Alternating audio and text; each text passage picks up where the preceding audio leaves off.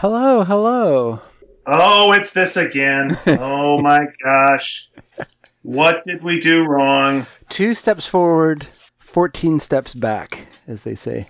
We'll be back next time. It'll be fine. Thank you for everyone who's listening to this and tolerating the thing. Just a little bit under the weather. I'm doing okay, but just safety first. So that's what we're doing. We're doing this. So right. So there you go. Fair I enough. want Dave to be healthy. I want Dave to be a healthy fella. That's overrated. Is it?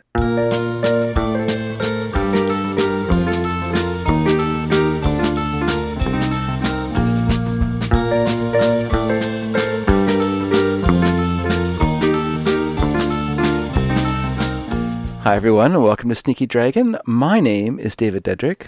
And my name is Ian Boothby, and again, I apologize for the sound quality. I will do my best to up my game to compensate for it for this episode. All right. Well, all right. You know, do what you can. What you can't do, don't. There you go. Did we just get cut off immediately? No, I can hear you. Why are you? Am I cutting out? I got cut off. I didn't hear you for a period of time there. Oh, okay. I made big claims, and then all of a sudden, it felt like, we had a technical glitch like right off the start. That would be great. That would be like that would be the best Sneaky Dragon ever. Just me talking to you. I'd be doing like a long kind of thing, and then I'd be like right in, and then there'd be silence. Yeah, I'm picturing you doing a future version of this that's just you with a ventriloquist dummy that looks like me. It's just like, hey, knucklehead. Hey, what's your favorite types of gum? Well, and then I'd go in. And I don't know why I sound like an old prospector. Yeah, I don't know. That's easy ventriloquist voice to do. That's the only one I can do, yeah. I can only do an old prospector or a very young girl. Yeah, well, if you do it, you got to have contrasting characters. Yeah. So, like, if you're doing them nowadays, you got to have different racial stereotypes. Back in the day, it would be like a snooty rich boy and then a dumb hick. Yeah. You know, those would be the range. That's right. All I can do now is old man and then Islamic terrorist. Those are the only two ventriloquist voices I can do. Yeah. Wouldn't it be interesting if you found out that the old man actually was the terrorist? You just found out because you assumed some things about him, you know, what his skin looked like, but maybe that's on you. Maybe it was the old man. Because that old man has a lot of strong opinions, and I think could have been swayed by the rape Facebook post. Yes. I have a feeling that old man will never get vaccinated. He'll never get vaccinated. Oh, yeah. Yeah, there's no way the old guy is getting vaccinated. Jeff Dunham's for sure. Skeleton doesn't have to be vaccinated. Let's put all our cards on the table. We are talking about Jeff Dunham, who is still working, I believe, right? He's not stopped. Jeff Dunham? Yeah. Yeah, he's fine. Okay. Yeah, I'm sure. For some reason, I just picture like him going to wherever that place is that Yakov Smirnoff went to take root. Heaven. Wherever that is, like heaven. Okay, very good. You are cutting out for me every so often here. Okay. Let me focus in here. There we go. Where is that? Oh, there's a whole Simpsons song about it. Oh well, it's in Yakov. Yeah, it's like in Montana or something like that, right? Yeah, something along those lines. But yeah, that's where Yakov Smirnoff has a show, which I believe is about relationships. Yeah. Yeah. So he does the thing where he's does corny jokes about relationships, but then goes, but you know what? Love is important. And then, actually like spins it around and it's like, oh boy, we know you want a TV show. We know this is a TV show. And it's like the pilot that never ends. Okay. Have you watched this? Or you just heard about it? No, but... Oh, okay. It's something like you had the guy, right, who was... I won't say you can't take it with you. That's not it. But the guy from Sex and the City, who he's just not that into Greg, you. Greg something or other. Yeah, whatever that fellow's name was. And so he kind of coasted on that for a while, and then had a TV show where he tried to relationships through the power of comedy, and it was like, oh boy, it just was not. It was not good at all. They milked that cow until it was dust. And yeah, I figure like Yakov Smirnoff sees that and goes, what a country. And he goes, you can't just do a patriotic show anymore, though booed you. Hey, that might have been the way to go. And so he goes, relationships. Here we go. Let's try and do this. Because this, unfortunately, communism went away, and so did a lot of his act. Well, I think we saw that guy perform. Not Yakov Smirnoff, but he's just not that into you guy. We saw him do something at Comedy Bang Bang. Had him as part of their roster of. I don't know how he got into that because he was pretty hack compared to a lot of the other guys in that group. Yeah, that was the drag. Was you saw like everyone else decided to do like some alternative type stuff. Yeah, and then he came out and did what? Listen, if you're playing a big room, you're going to do your A material, and I'm sure that material slays most times. Yeah, but it was just the wrong room for it, and he didn't know or something, or maybe he didn't have anything else, and so came out and just it wasn't bad. It was just kind of hack. Oh, you're cutting out. You're really cutting out now. Yeah, you're super cutting out. I think we should probably log back on again. Okay. This one is all right. Is bouncy. Shortest Sneaky Dragon ever. Thanks for listening, everyone. Oh. Good night.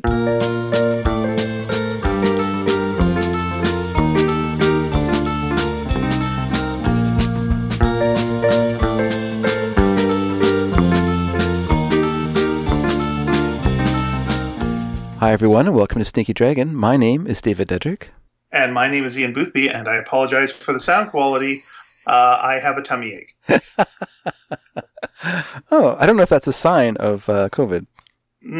Yeah, it was like I was feeling a little under the weather, and then so was Pia. Yeah. So I was like, you know what? Let's be safe, and let's not infect Dave, and let's not, because this could then spread to the whole podcast community. There you go. As we say here in British Columbia, better safe than Surrey.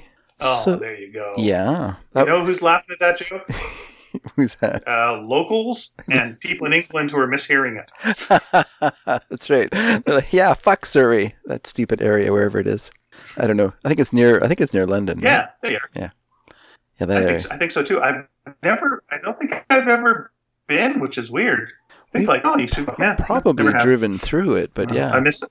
I miss. I miss England. Holy cow! I think it'll be weird going back, and it's all like Brexited and such. But see if it's any different. Yes, they have those giant walls around the island now. Yeah, France is just saying, "Don't look at us." It's like it's like Children of Men there. Just a big, dismal, grey place, empty of all joy. Yeah, all the colors sucked out of it. Yeah. They did. Yeah. Little did they know what France brought to their culture. Good bread. Good quality bread. France is great bread. Sir, I've got to assume that they're the inventors of the baguette. Yeah, I got to assume they're the inventors of the baguette, right? Who are? Sorry, what? France. Yeah. France must have invented the baguette. Yes, they did. And also the bag to hold the baguette. Oh, is that why they call it? Wait. Which came first? That's a good question. The chicken or the bag? Yeah, got to put something in this. I don't know. How about something? This? What are you going to call it? The baguette. Oh, because it goes in the bag. That's right. That's great. It's smaller than the bag, so it's a baguette. Yeah. Anytime you do a movie, we have to have someone walking with a bag to show that we're in France. I'm like, yeah, exactly. Yeah, a striped shirt, a beret, a baguette in a bag, and a Gauloise cigarette. I'm whistling out of the way. Yep. Ooh, that does sound good. I was going to say about Surrey, England, that I possibly have driven through it, but I feel like when you read Dickens or you read Trollope or Jane Austen, you have like this sense of distance that isn't really like accurate to like most of the places you're reading about. Like these small villages are all like part of London now.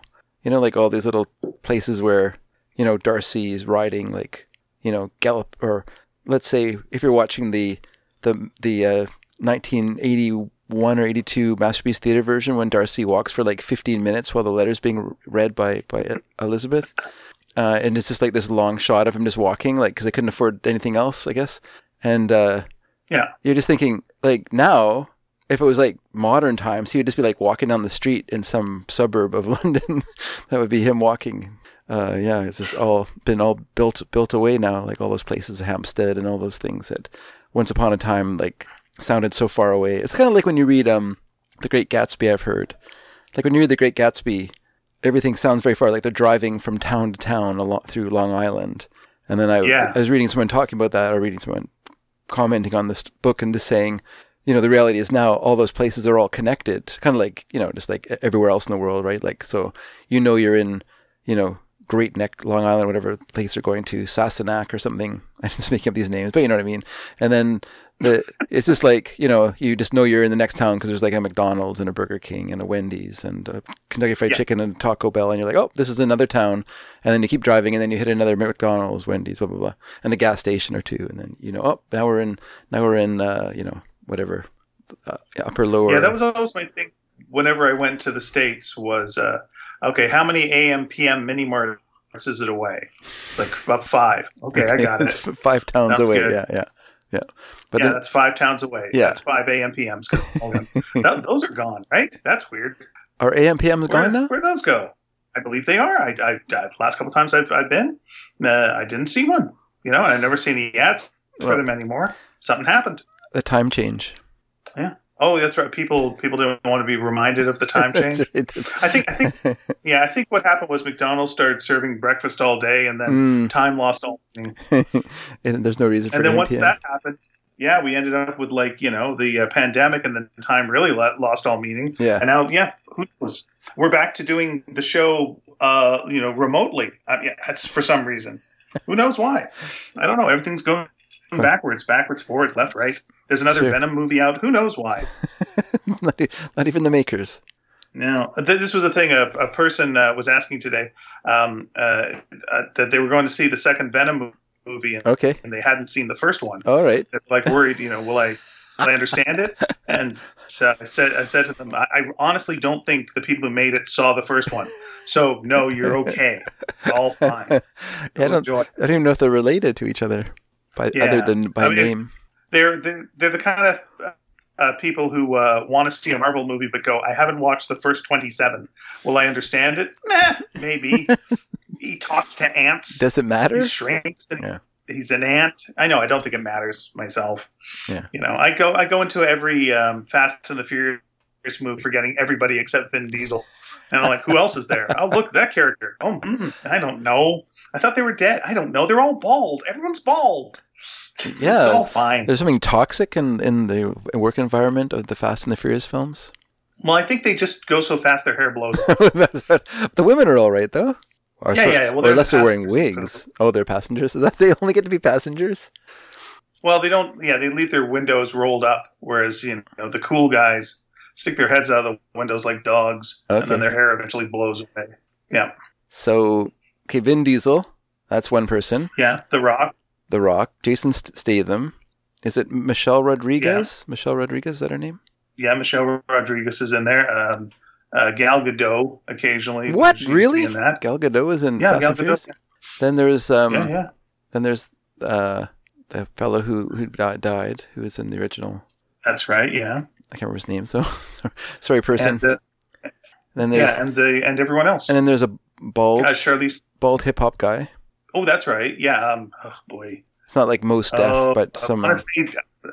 Yeah. You see, all the names I would make up would just sound like so. It's Big Nas. I want to say Delirious, and that ain't his name. I know that's wrong. Oh, okay. But that gets me. I know who you. Yeah, I know who you mean. Ludacris. That's who it is. Ludacris. Yeah. There you go. He was in.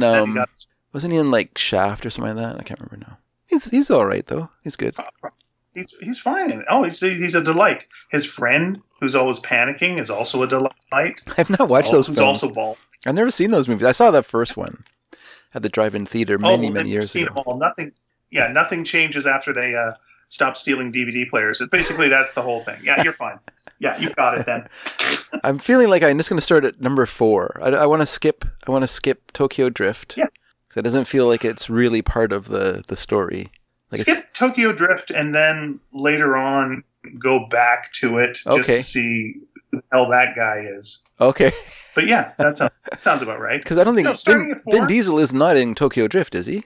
Ooh, okay. Well, I don't want to say. Oh, okay. You know? I mean, okay. I know spoilers. Then let's not. We don't want to spoil the movie. Yeah. Hey, I want to apologize to you. Actually, speaking of movies, I went and saw No Time to Die this weekend. Saw it in IMAX. Right. Very exciting. And by the way, you were right. I know you like to hear those words. You were right. The little shooty thingy sequence is at the very beginning of the movie. And I poo-pooed you last time, and I thought it came after the cold open and before the credits. But no, it opens the cold open. And what was interesting with this one was they slowly made, like, I never knew what it was when I was a kid. Like, I didn't know I didn't know it was like the rifling of the gun. I don't even know if guns have rifling in them, but anyway, I never realized that I didn't know it was supposed to be like the gun barrel that we were seeing. Yeah. I just didn't understand that at all. And now they make it like they use like computer animation or whatever to make it look more like a gun barrel. In fact, they have like a reflection of the scene that we're seeing open the movie reflected in the gun barrel as well to make it even more like, oh, this is a gun barrel. Whereas when you watched it when you were a kid, it was like a floaty thing that was moving around. And then when when James Bond shot the person, then blood came down, and I guess the person was bleeding so much they bled all over their gun, and then the not even blood all would over obscure. the gun. Inside the gun. Inside as it was well. Like, they bled inside the gun. Like it was so much blood it saturated the inside. The entire gun, yeah. It's like it was drowning in blood. Yeah. And then that was one nice thing, by the way, in the GoldenEye game was when you got shot, you would get that blood coming down. I was like, oh, I'm that guy. Oh, I don't like being this guy. I don't like having all this blood. That's a lot of blood. A victim of James Bond. Yeah. So we went and saw it, and it was good. Go ahead.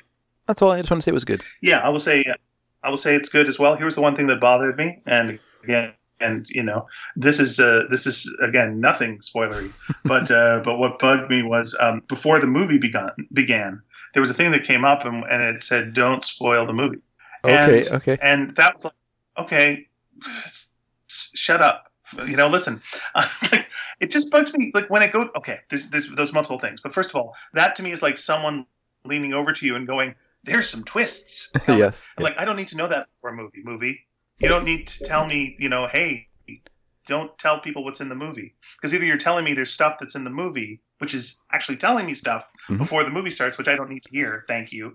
Or you're saying, hey, don't be a snitch and like ruin the movie. And like, well, that's insulting to me. I paid to see this movie. I'm going to watch the movie, and don't tell me what to do with my life. I'm not going to tell people things, but knock it off. No one did that before Jungle Cruise. Stop well, it. You're allowed to spoil Jungle Cruise. That's okay.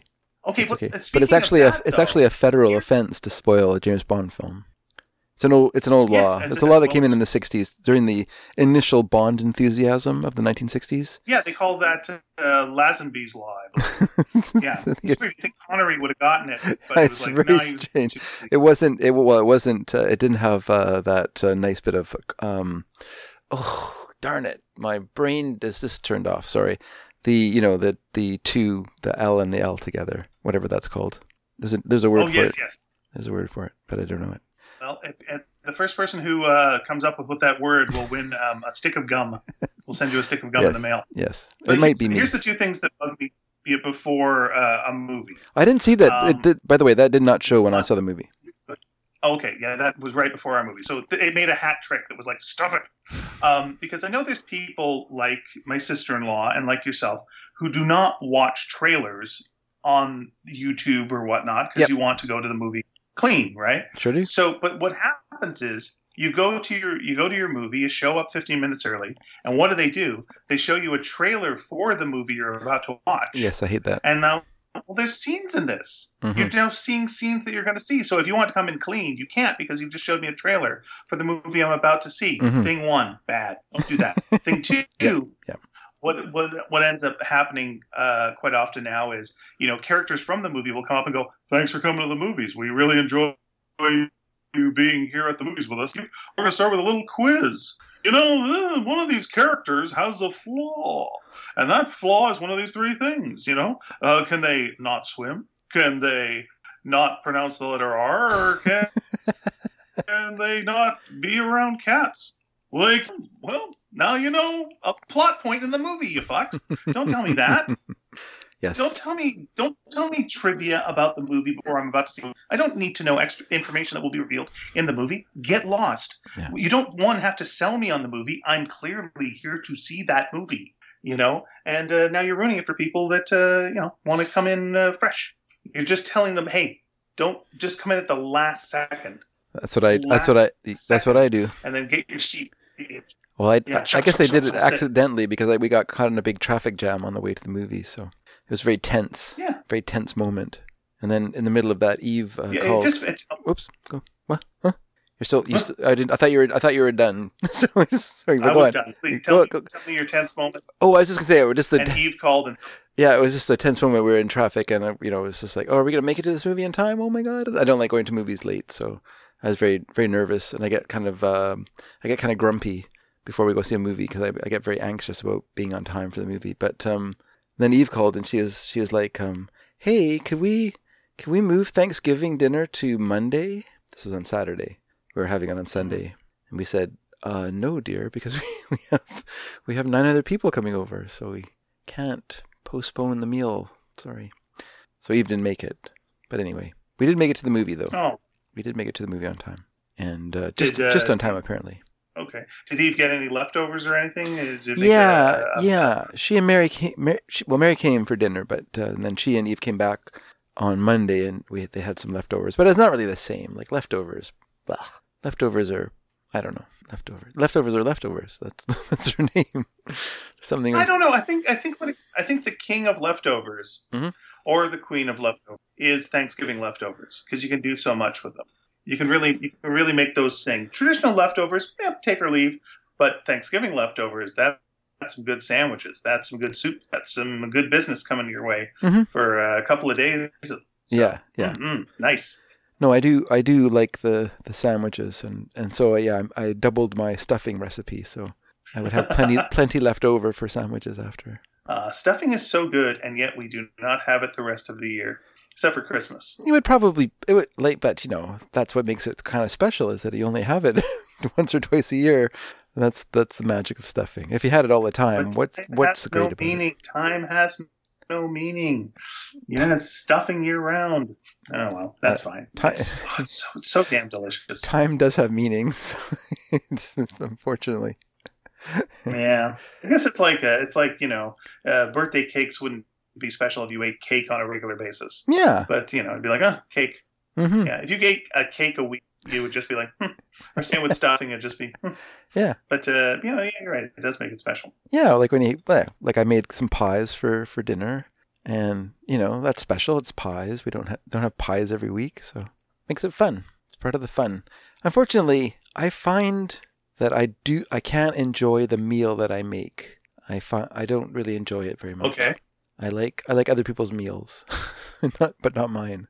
I think maybe it's just similar. Yeah, I think it's just because you're just exposed to all the smells for turkey. You're like exposed to the smells for like 3 hours or whatever, and then you're going in there and you're basting it or whatever, and getting it ready and take it out and I don't know. It just feels like by the time I'm eating it, also I'm hypercritical, so that doesn't help anything. But yeah, you're just kind of like, well, it sure tastes like it smelled all day. So I don't know. Everyone else is like, "Oh, this is great." I don't really eat birds anymore. But we did for Thanksgiving. We were like, okay, it's a special occasion. Sure. We had a vegetarian eat with us, and she broke fast to have turkey with us. So. Oh, that's cool. What we did was we were going, I'll get like a really good chicken instead because turkey is too much. It is a lot, too big. Yeah. So tried to get that from the store and no one chicken. You can't get one chicken. It was had to end up getting 3 chickens because that was the only way they sold good chickens. So ended up giving one to Vicky, and we got one in the freezer for future endeavors. Wow. Did you stuff it? So yeah. Just use some commercial stuff, man. Just use some commercial stuff. But did a nice stovetop stuffing kind of stuff, or what? Yeah, kind of thing. Okay. And then did a compound butter and put that underneath the skin and put that all around. That was really, really good, and some nice vegetables. Cooked it on top of carrots and onions and celery and whatnot, and it was really, really tasty. Good stuff. Well done. I've never done that. You've recommended. Nice soup afterwards. I'm good. From it for the next day. Use some ramen noodles because why not? It's cheap. It was a very nice chicken noodle soup. Sure. Didn't help you though, did it? You're sick. No. It failed. Yeah. It failed. Maybe because you use ramen. That's the wrong noodles. That's not the healthy noodles. Yeah, that's fair. And I did make some ramen for breakfast as well. So what do I know? I learned not from my mistakes. I made something I never made before tonight, actually, for dinner. What's that? What did I make? Let me tell you what a disaster that happened on Thanksgiving cooking. Oh, I'd like to know both stories, please. Okay, well, let me start with the disaster because we're not jumping back to Thanksgiving, but I was cooking the vegetables, so I got the turkey out of the oven. Then, like when I get the turkey out, then I just start cooking the vegetables because you don't have to steam them for too long, and you don't want to steam them for too long, otherwise you end up with your mom's vegetables. And so I was yakking with my brother-in-law, and I put the carrots and the Brussels sprouts on, and the Brussels sprouts, it just wasn't boiling, and I was like, what's wrong with this thing? And it was being very weird feeling on the element. And it wasn't until later that I started smelling the Brussels sprouts burning that I realized, oh my God, I forgot to put water in the pot. And so the entire bottom of the pot melted off of the pot onto the stovetop. So when I lifted off the pot, it like pulled partway off of the stove, and I had to get like a metal spatula and scrape the metal part off. And as I did that, chunks of metal came off of it onto the floor and burned our linoleum in 3-4 different spots. And it wasn't fun. Luckily, no one got burned.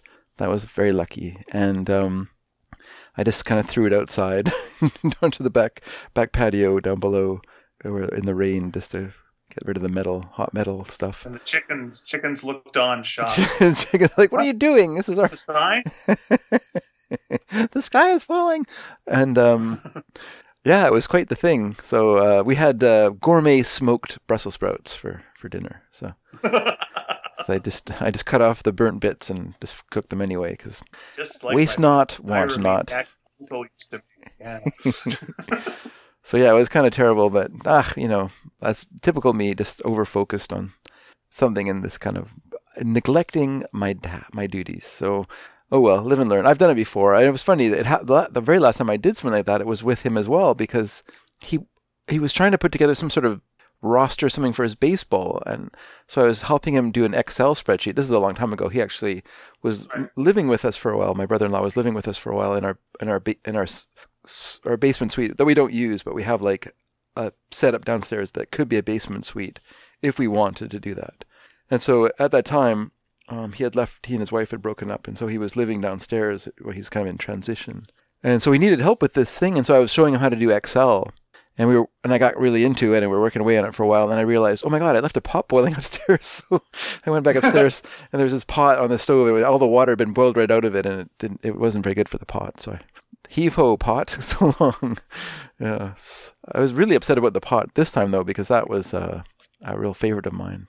And now it's not a favorite anymore. Can you get another one of the style? I don't know. We bought it as a set many years ago.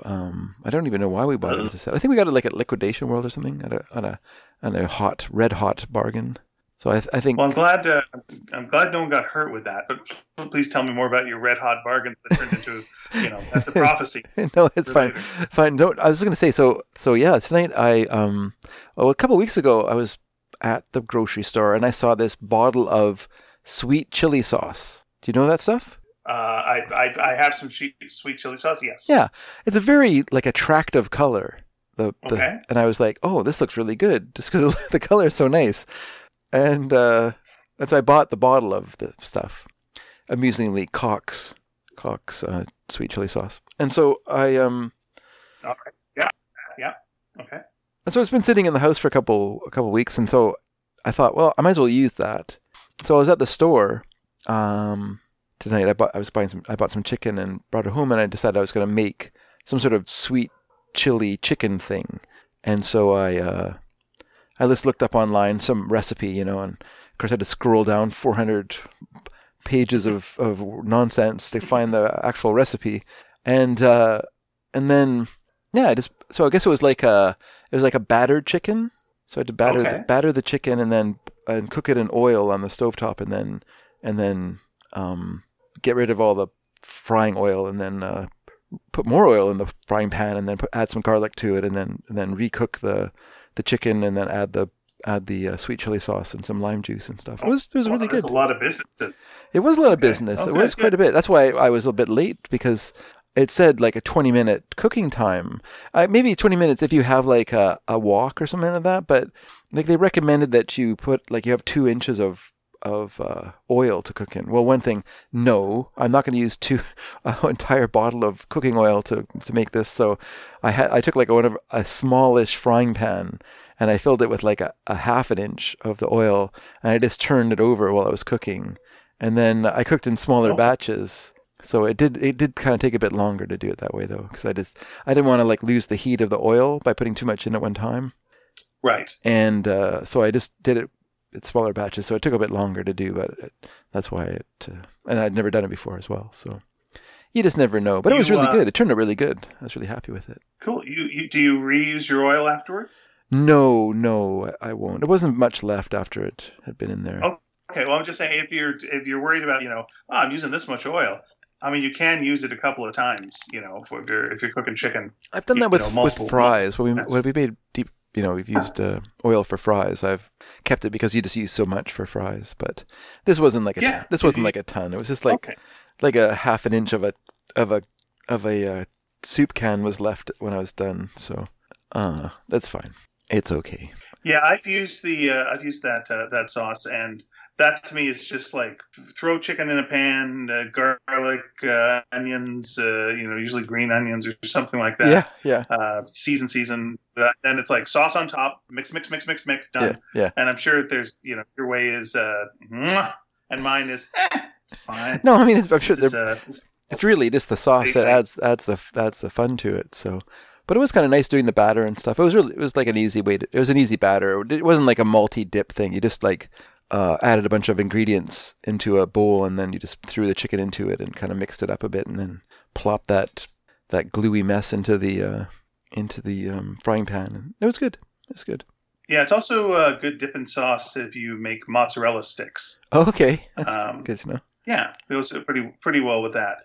It's similar to, it's sort of similar. There's like a red jelly you get like at Red Robin's when you get the mozzarella sticks there, and it's of the oeuvre of that enough that I think it's fine. Okay, all right. I haven't had that in like 15 years maybe. That used to be a thing you and I would do. We'd go to Red Robin. That's right. Yeah, we have. It must have been less than 50. Must have been. But it seems like a long, long time ago that we used to do that on the regular. Yeah, that's when we could eat more. Now we couldn't possibly. Mm-hmm. And I remember Red Robin's big thing when they were starting in town was, hey, we'll videotape your sporting event, and then we'll play it on our screen. Bring your team and watch your game while you eat. Oh, neat! If you went to if you went to Red Robin, say on a weekend, you'd be like, oh, who's on the screen? Oh, these people are terrible. They're awful. Oh wait, that's them. They're sitting next to me. Oh, okay, I understand. This is the things. But then everyone else in the restaurant, of course, had to watch the Amateur Sports game on the big screens. But it was still fine. There's some charm to that. I guess. Aren't they a local thing? Are they a local Red company? Robin? Yeah. Well, they're in the States as well. Oh, are they? Oh, okay. Probably not. Okay. Yeah. I don't know where I got that idea then. But yeah, no, they were the... Yeah, they feel like a TGI Fridays knockoff to me. Maybe. But TGI Fridays is terrible, and Wells Red Robin is not too bad. That is correct. One time I went to that place, I was very disappointed with TGI. The difference is one terrible. One is not terrible. That's true. Red Robin was good for one thing, which is they brought bottomless pops to restaurants here in the Lower Mainland. Before they came along, I don't remember any restaurant refilling your Coke for free. So I thank them for that. And then it was also the first place I ever had buffalo wings at. I never experienced that. I'm assuming Buffalo had them first. I tried them first. I'm not saying the world. I'm just saying for myself. That's the starting point. Okay, very good. The first place they ever had sushi, Dave, was Burnaby. That's where sushi was had. That's the first place they ever had sushi. I did not know that, but I always assumed that it started in Japan, but apparently I was wrong. Okay, well, here's the thing about Red Robins. Yeah. Red Robins started in Seattle in 1969. Oh, okay. That's why I thought it was local. Seattle's very local feeling. Yeah, it's franchised in 79 in Yakima, Washington, and has now spread around. So yeah. Good. You were correct. I was not correct, but I guess I said local. I didn't say it was Canadian, so I guess that's... It was local. It was local-y. You could drive to it. Yeah, that's fine. The first one I went to was in Coquitlam, so that's I guess I just felt like it was local. The first Red Robins was actually called Sam's Tavern, and the owner Sam sang in a quartet, and his favorite song. Did you say he sang in a barbershop quartet? Okay. Yeah, and what was his favorite song? Would you say that he sang in his barbershop quartet? It would have been his favorite song would have been Down by the Old Mill Stream.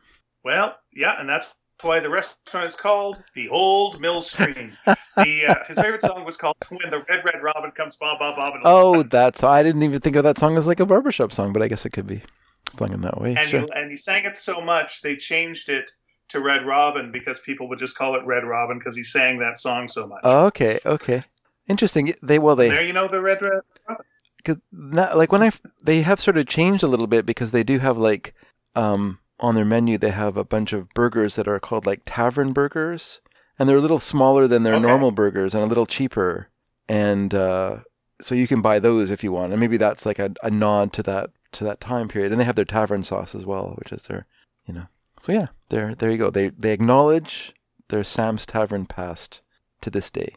Yeah. And it's something you can tell your dad about. Your dad is a barbershop quartetist, so it's like, hey, it's got barbershop roots. If you're ever looking for my dad got disillusioned with barbershop quartet singing. But sorry, I think I talked over you and you talked over me.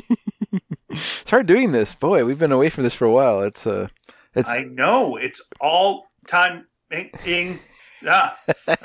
appreciate everyone's frustration to this. It's hard because when we do the show together, we look at each other while we're talking, and so we can see when the other person is anxious to say something or is going to continue, and so we don't step in each other's lines, so to speak.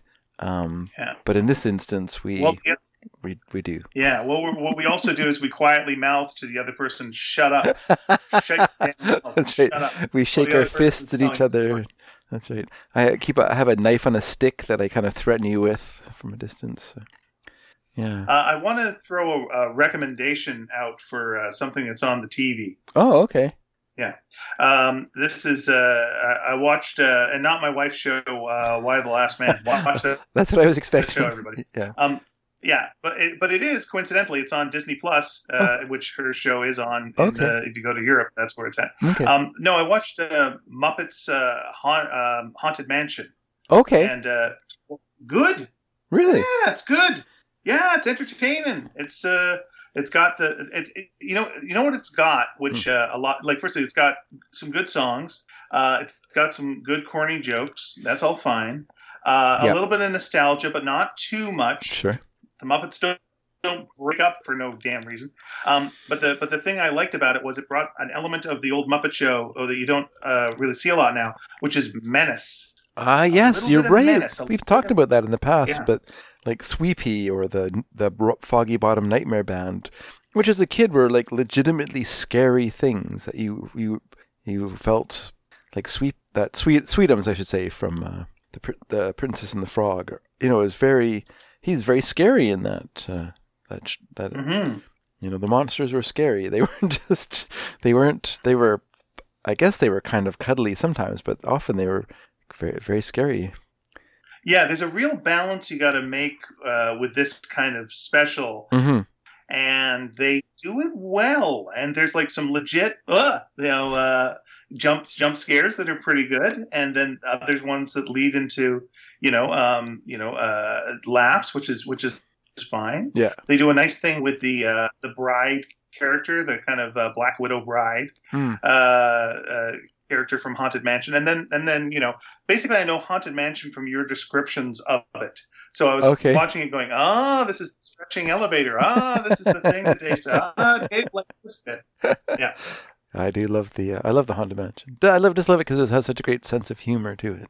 I think that's really fun. I like the fun parts of those old rides. Yeah, and they have a legitimate creepy thing for the lead character to go through near the end that you're like, oh, all right, right, nice, good stuff. But one thing though, and I did get a mystery solved for me that, and I'll just tell the story for 1 minute.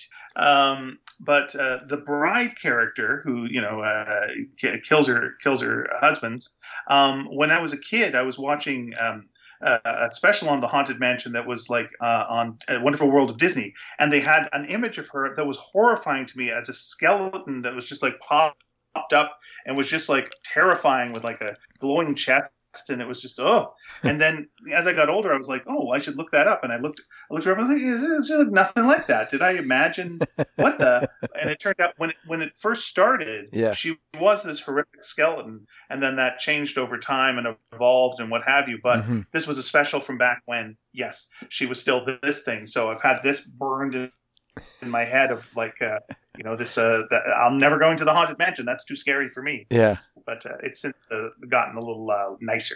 That's funny. I don't remember that part of it, but it's been a long time since I rode on the legitimate one. When last time I went there, they had superimposed A Nightmare Before Christmas over top of the original Haunted Mansion elements, so it was hard to see like the original things. Like you could, it was so slap. It was done in such a slapdash manner though that it was very annoying because you could see like there's like when you're going through, there's a part where there's like ghostly ballroom dancers dancing in this ballroom that you're looking down on.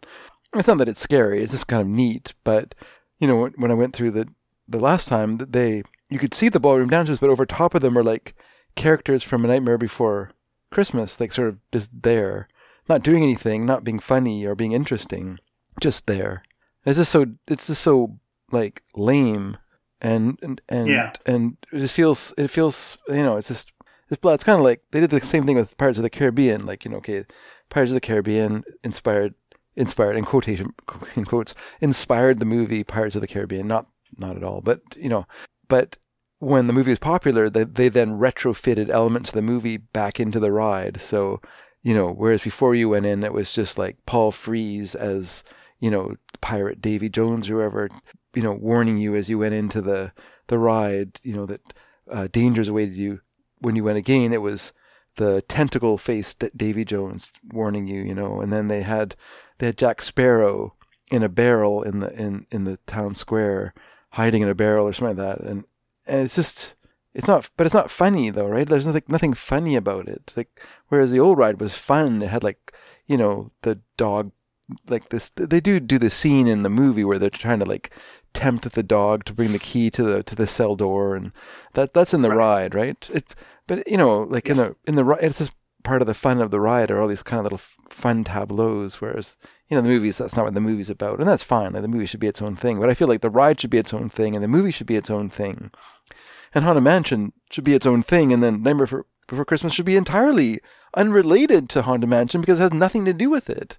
It's just this weird idea that like, the Haunted Mansion and Nightmare Before Christmas is like a scary movie, so we'll put them together, and that will whatever it does, it's synergy or something, some word that advertising people use. I wonder. Two quick things. One, I wonder if they tried to do anything like that when the Haunted Mansion movie came out with Eddie Murphy, but no one really liked that movie, so forget it. But I wonder if that was ever in the works. Yeah, I don't know. To Eddie Murphy it up. Yeah. I mean, if it had been popular, for sure it would have been incorporated into it. Yeah, but when you're talking about the ballroom dancers, this is a good example of what they did here. Was they have the Muppets doing the ballroom dancing, but of course now they're doing them like from the Muppet Show. Yes, I was just going to say that's a perfect chance for yeah. Yeah, it's perfect. It's just, they're all doing corny jokes that are really, dark jokes, that are appropriate for ghosts to be telling. It's like, that's how you do it. Yeah. It's like you merge the two worlds together and now we got something. That's great. Not just paste it on top. Literally pasting it on top is what it feels like they did with Pirates of the Caribbean and, as you're saying, Nightmare Before Christmas. Yeah. Which, it's just, like, I mean, if they want to build a ride for Nightmare Before Christmas, that's whatever. Go knock yourself out. But, I mean, part of the problem now, of course, is that all the rides, like the modern rides are nowhere near as fun or innovative feeling as the old rides. I mean, they're good, they're fun, they're still fun rides. Like Splash Mountain is a fun ride to go down, or it's been a long time since I was there. A lot of these rides were probably gone. I mean, Splash Mountain will be there forever, but there was a Indiana Jones ride, and that was fun. It was fun, but it's not clever. It's not smart. It wasn't like cleverly done or have anything neat about it. It's just like that's it. There you go. It's just a reproduction of the movies. You remember those movies? Here you go. This is like it. And so go ahead. No, go. You go. I was going to ask, do they still make rides that are unique rides? Or do they just make rides based on already existing properties now? Because it feels like there are now movies based on the unique rides. Yes. That they've gotten. Are they still trying to do that? Like just pick a theme? It's all based. It's all based on. It's all based on existing IPs now. So. So they'll never be able to get another movie out of a ride because the rides are based on movies. Yeah. So the snake is eating its own tail. Yeah. Okay. Yeah, I mean, the only one I guess we still have to wait for Space Mountain to become a ride, and then we have to wait for the whatever the one was called, the mountain one. I can't remember what it's called. You said Splash Mountain. But not Splash Mountain. No, Splash Mountain is like a log flume ride. No, there's a roller coaster ride that goes down a mountain. And Splash Mountain is Song of the South, so they're not going to make that one again. Yeah. It's Song of the South, but very very much only the animals of it, nothing to do with Uncle Remus or anything that appears in it, which is I don't know. Anyway, then though I can't remember what the ride is called now. It's like the Matterhorn ride. So you go up it and you come down it in what looks like a bobsled. Is the base, the car is like a bobsled. You go down and you go past like the Yeti and things like that, and some mountain climbers like having some difficulties, and there's these little tableaus as you go down this, but it's essentially a roller coaster, and it's fun. It's a lot of fun.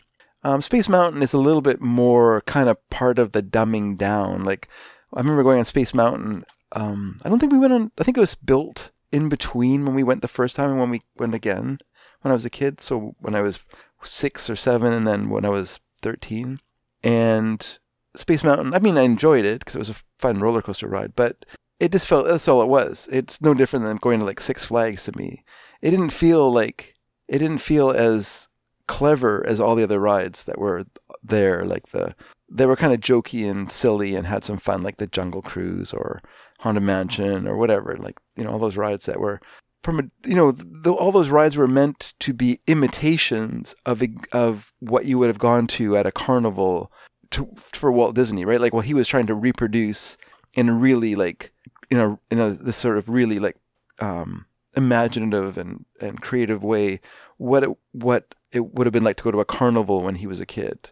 So you had your Tunnel of Love, and you had your haunted house, and you had your water ride and things like that, right? So they all had they're all kind of based in that, but they're just like more. Like, so his idea was, we'll make them, but we'll make them more than you would ever get if at an old carnival, because those, like the Tunnel of Love, is basically like a ride, and then you get scared, and so then the two people hug each other, and then they come out and they're like hugging, and you go, oh, it's a Tunnel of Love, hooray! But they took that and they made it into Pirates of the Caribbean.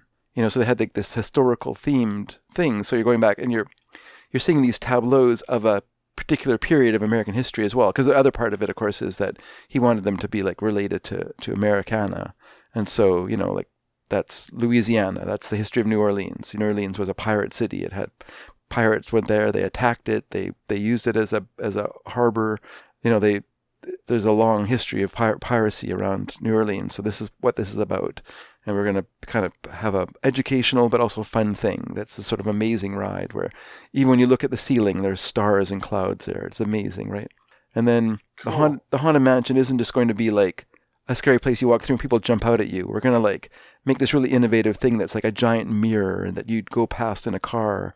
And it's going to have fun things like an elevator that stretches out paintings and has ghosts that sit beside you and all these things that you wouldn't get in an old-fashioned haunted house, right? Which is basically just like jump scares. And so, so that was kind of the idea of it originally. So, I mean, there's elements of it that were just like totally cookie cutter, like Mr. Toad's Wild Ride or Peter Pan and stuff like that, or which are just like based on already existing properties they had and are really like cookie cutter, very simple plywood kind of sets that you ride through on a floor and, you know, come out the other side and you go, well, that's that.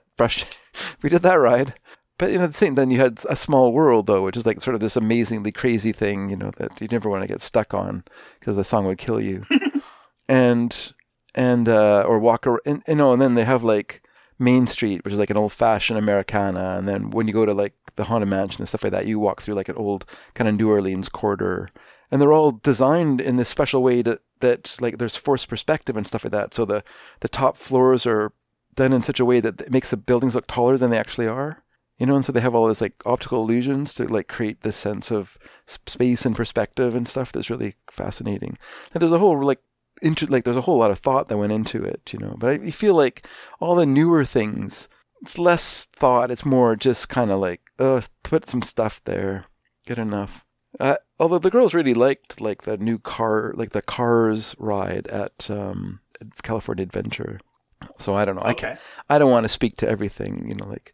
I think as a person, I'm not really super fond of nostalgia, but I do think my view of Disneyland is definitely colored by nostalgia. And part of that was my disappointment of taking the girls there, and because I wanted to show them the things that I loved as a kid, you know, and then they're like these sort of what seemed to me like abominations of them because they were just like full of stuff that just didn't make any sense. Like why are you adding Jack Sparrow to this ride? Wasn't this ride the inspiration for the movie? Like, shouldn't the ride just exist as itself? Or why is this, you know, why are you imposing like these, you know, putting like secondary holographic images of a unrelated movie to the Haunted Mansion over the Haunted Mansion ride, which is great on its own. You know, like this is ridiculous. So it felt like, I don't know, that was part of it. That's part of what was upsetting to me. So all my experience of that stuff is very colored by those feelings. So I can't say that I'm unbiased. What that feels like to me is, you know, whenever someone adapts a book, and they go, "Oh, you ruined the book." It's like, no, you haven't ruined the book. The book's over there. It's fine. But it feels like, you know, if the movie came out and it was so popular, yeah, you're like Dune. Dune comes out and it's so popular and so great. You're like, okay, listen, we're getting rid of all the copies of Dune, the original, incorporating funny lines that the character said in the movie into the book, and now that's the only copy of Dune you can buy. That'll be it. We're ditching the rest, because people love that, and so that's what we're doing. And it's like, nah, that'd be a sad thing. I don't think. Yeah, that'd be terrible. It'd be like if you went got the new Lord of the Rings and they just cut out all the Tom Bombadil stuff because it's not in the movie. So you're like, what? Why did you do that? Yeah, no, it's just that's exactly just the movie stuff. Mm-hmm. Yeah, it's weird. Again, I think we've gone over this before, but like the amount of rides that became movies. You know, at Disney, like Jungle Cruise, Pirates of the Caribbean, Haunted Mansion, of course, Tower of Terror. That turned out to be a TV movie. Dinosaur, from 2000. Wow. Was based on Countdown to Extinction. Okay. At the Animal Kingdom, so I didn't know that. Mission to Mars. Well, I didn't know that was that. Country Bears, of course. Country Bears. Yes, Country Bears, very very weird one. Tomorrowland, very controversial. I love Tomorrowland. People seem to hate it. But I've got a lot of rides into movies. Yeah. Yeah, that's holy moly. Yeah, I guess only one of those films has been successful enough to change the ride. Taking low end fun, like, you know, A Tunnel of Love, and then just going, let's goose it up. Let's take it to the next level. Yeah. And I wonder if you could do that again. Like, if there's something that's people like doing that Disney or, you know, could just go, okay, we're going to do the high end version of that thing that you love. Yeah. But I can't think of what that thing is. That's why I'm not an Imagineer. That's right. We don't. We're not Imagineers, and we're not Walt Disney, who is someone who like had this crazy vision, you know, and he was willing to like. He was a pretty crazy guy because he was like we know the story of Snow White. He put all his money, put all his chips on the table, and and took a big gamble. And if that movie had failed, he would have had to close down his studio. But the same with Disneyland. I'm going to do the first full-length pornographic cartoon of all time. Yeah. And then as it got near the end, they went like, we can't do the sex scenes in time. Fine, cut them. Let's just put it out as is. And then it all worked out fine. The dwarf orgy. The kiss that leads to something at the end. Yeah. I mean, it looks like so obvious now, but I'm sure when he was doing Disneyland, people were like, what is he doing? Like, he's got a successful animation studio. Why is he like gambling all his money on this crazy idea of having like a amusement park? Like, why? like there was really how many national amusement parks were there when he did Disneyland? Well, just the idea to me of Snow White is just like, okay, so this is going to be a full-length movie that's animated, a fairy tale for adults. Why? No. What? Why would adults go to see a fairy tale thing? Why would they do that? Maybe they would. The novelty is enough, but it seems like that's a bold choice that, like, you're going to go to the movies where you're used to seeing, adult things, and we're going to watch something that's a fairy tale for a full length of time. Okay. And it's animated? Those are shorts. You want to watch that for what? Like 90 minutes or whatever it is? Oh my gosh. Yeah. That's so long. Huh? Okay, whatever you say. It's your funeral. I'm used to seeing trees fiddle for 5 minutes, and I'm fine with that. That's it.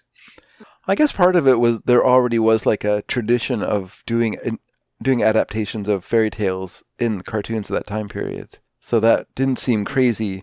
And also it was free public domain material that was well known. You probably didn't have the money to buy like someone else's property and adapt that into something. So we had to find something that everyone knew. And so I guess they went through the various fairy tales and decided that Snow White was probably, and the Seven Dwarfs provided the best cinematic opportunity, I suppose, that whatever they were looking for there. Pretty basic movie. When you think about the movie, it's really basic. Like there's not a lot to it. Well, as it should be for your first time doing that kind of thing. I guess so. It feels like what you were saying about, again, the roller coaster or whatever. Yeah. Is like, we're going to give you the deluxe version. It's like, well, what do you got? Well, we got like these shorts where we tell a fairy tale in 5 minutes. Yeah. Okay, here's what we're going to do. Stretch that sucker out to like 70 minutes. Like, what? We're going to have music. How are we going to do that? We're going to have songs. We usually have one song. We're going to have lots of songs. Lots of songs. Okay. It's your funeral, Walt. Whatever you say. I hope that Oswald the Lucky Rabbit sells well, because you're going to have to. Well, Walt Disney was kind of the Beatles of his time period, because he didn't really like invent a lot of techniques, or even like the people around him didn't invent a ton of like animation techniques, but they incorporated other people's techniques so magnificently into what they did. Whether it was the rotoscoping or filming and using like glass layers to create a sense of depth. Those weren't new to Disney, but he incorporated them so boldly and so well into movies like Snow White, into movies like Fantasia and stuff like that, where he just took these pioneering ideas and like made these really great popular films, whereas the people who invented them couldn't seem to like take those ideas and transfer them into like a larger thing. I think it was Chris Roberts mentioned a while ago, the Fleischer Brothers Gulliver's Travels, which he said he liked, and it's an okay movie, but there's too much rotoscoping in that film, and there's not too much. Yeah, it's awkward. It's awkward, and it feels very stiff, and so what should be fun, like the Lilliputians should be really fun, but instead it all feels very stiff and very formal and not much fun. In that movie, and I think overall it just suffers from kind of a woodenness and quality that Walt Disney didn't have, partly because like you just didn't go and get a job animating Walt Disney. You went there and you got like a course on how to draw and how to be an animator, how to draw cartoons, how to stretch and make bounce and all those little factors that make those cartoons so good. Even though I'm not like the world's biggest Walt Disney fan, like I would much rather watch a Looney Tunes film, but there's no way you could like argue from aesthetics that Walt Disney cartoons are not like the best animated cartoons. Like, they're just fantastically done cartoons, right? Even if they're feel too like middlebrow and very sort of middle of the road compared to like the more anarchic Looney Tunes or they're the mainstream because they created the stream. Yeah, I guess that's they created it. And became the most basic version of. But yeah. Like you were saying how they would train the animators. You know, something they do is like, we're going to do a movie about an elephant, or we're going to bring that elephant in. You're all going to draw the elephant, and then we're going to kill it and eat it, and we're going to absorb its soul. And it's like a lot of people would have that boldness. He did not. They just draw the elephant, let it go, and it's like, nope, we're eating the elephant. You're going to be part of the elephant. Yeah. Do you think that the original name of that movie, Deadbo? What's that? Sorry. Deadbo. Oh, next week we'll have our timing right, folks. Or as good as it gets. This is me maybe forgetting something. Sure. But like, did Warner Brothers ever do full length animation? Like, they were so good at the short animation. Did they ever give a shot to that market? I mean, in their heyday, no, they didn't. They were strictly designed for short film, like to be part of the package of the movies of those days. You know, the cartoon part of the. Before or after the newsreel. I wonder why they never decided to dip their toes into that water. I mean, they had the animation studio there. They had amazing animators, and clearly the Disney films were making dosh, and winning major awards. It's just strange they never kind of went, hey, Well, I think that I think the thing is I think the expense of doing animated films was probably the. It was okay. It was okay to make them as long as you had like a market for them for shorts. But I don't think that Warner Brothers would have had the stomach to take the kind of gambles that Walt Disney took to make his animated films, a reality. Or the Fleischer Brothers. I mean, when they made Gulliver's Travels, that was a huge gamble, and when it failed, that was the end of the Fleischer Brothers as a working studio. I think. Unless it took them another failure. Was there another one? A frog-based one? Froggy Goes to Town or something? Anyway, I'm not really totally up on the whole. Yeah, I think there was something like that. You're right. What was the first? I'm going to ask you all these questions that you don't know the answer. Okay. And I should be asking people on another podcast. Yeah. About cartoons. Yeah. What was the first Disney cartoon, would you say, that used their mascot characters for full length, or did they do like? What was the first, or did that just like come around the 60s with something like a Mickey's? I'm just thinking Mickey's freaking Christmas Carol. But like, that's later than that. It's just strange to me that they didn't use these characters that people knew and loved and merchandised, and just like, we own these characters, they're animated. How about we make a full length animated film with these characters? No, we're going to make it all up from scratch again. Yeah. Yeah. It seems like such an obvious thing to do now, and like almost the only thing people do now. So it's like, hey, people know Space Jam. Let's make another Space Jam for no reason, except that people know it. Well, maybe that's part of it. I mean, maybe perhaps Walt Disney, once again, like the Beatles, he didn't want to. You had your singles and then you had your albums, and those were two different things. They didn't mix together. So characters like Goofy and Mickey Mouse and Donald Duck worked really well in a short span, like for a 7-minute cartoon. But the idea of like taking those characters and that much energy and making it into an 1.5-hour film probably felt like too much and they couldn't really, and unlike, like the characters as they existed in the newspaper comic strips, for instance, like Floyd Gottfredson, newspaper Mickey Mouse, those are like adventure comics, but they're very different characters than in the movies or in the short film, like the short animated films. Like they're different characters because you need characters who are more, less silly and more capable to be, to do what they do in the same with like the Donald Duck in Carl Barks comics is much different than the Donald Duck of the Disney movies. And maybe they just didn't want to. Until they did the DuckTales TV show. Yeah, sure, and that's right, and they're basing those on the Carl Barks ones, Whereas I think to Disney, like the comics were a completely separate thing from what Donald Duck was as a film character, like as a animated character. Sorry, I was just going to say, what I'm saying about Donald Duck is what they would do on DuckTales, because Donald Duck really wasn't predominantly part of the cartoon. Yeah. Was when they cut to see what Uncle Donald is doing in the Navy or on the ship. he'd be in some slapstick. Oh, okay. Like that he would be in one of his traditional cartoons. Okay. But like when he's off doing his stuff, he's doing those slapstick cartoons that you see. Yeah. When he comes back with us, he's, kind of a regular Duck, and he's a much more of a straight lace guy in the comic, as you're saying, the Karl Marx stuff. He's just like, when are we going to get this damn money? That's right. He's just he's just part of Scrooge's entourage of people, and kind of the put upon character. But hey, I've got a mortgage.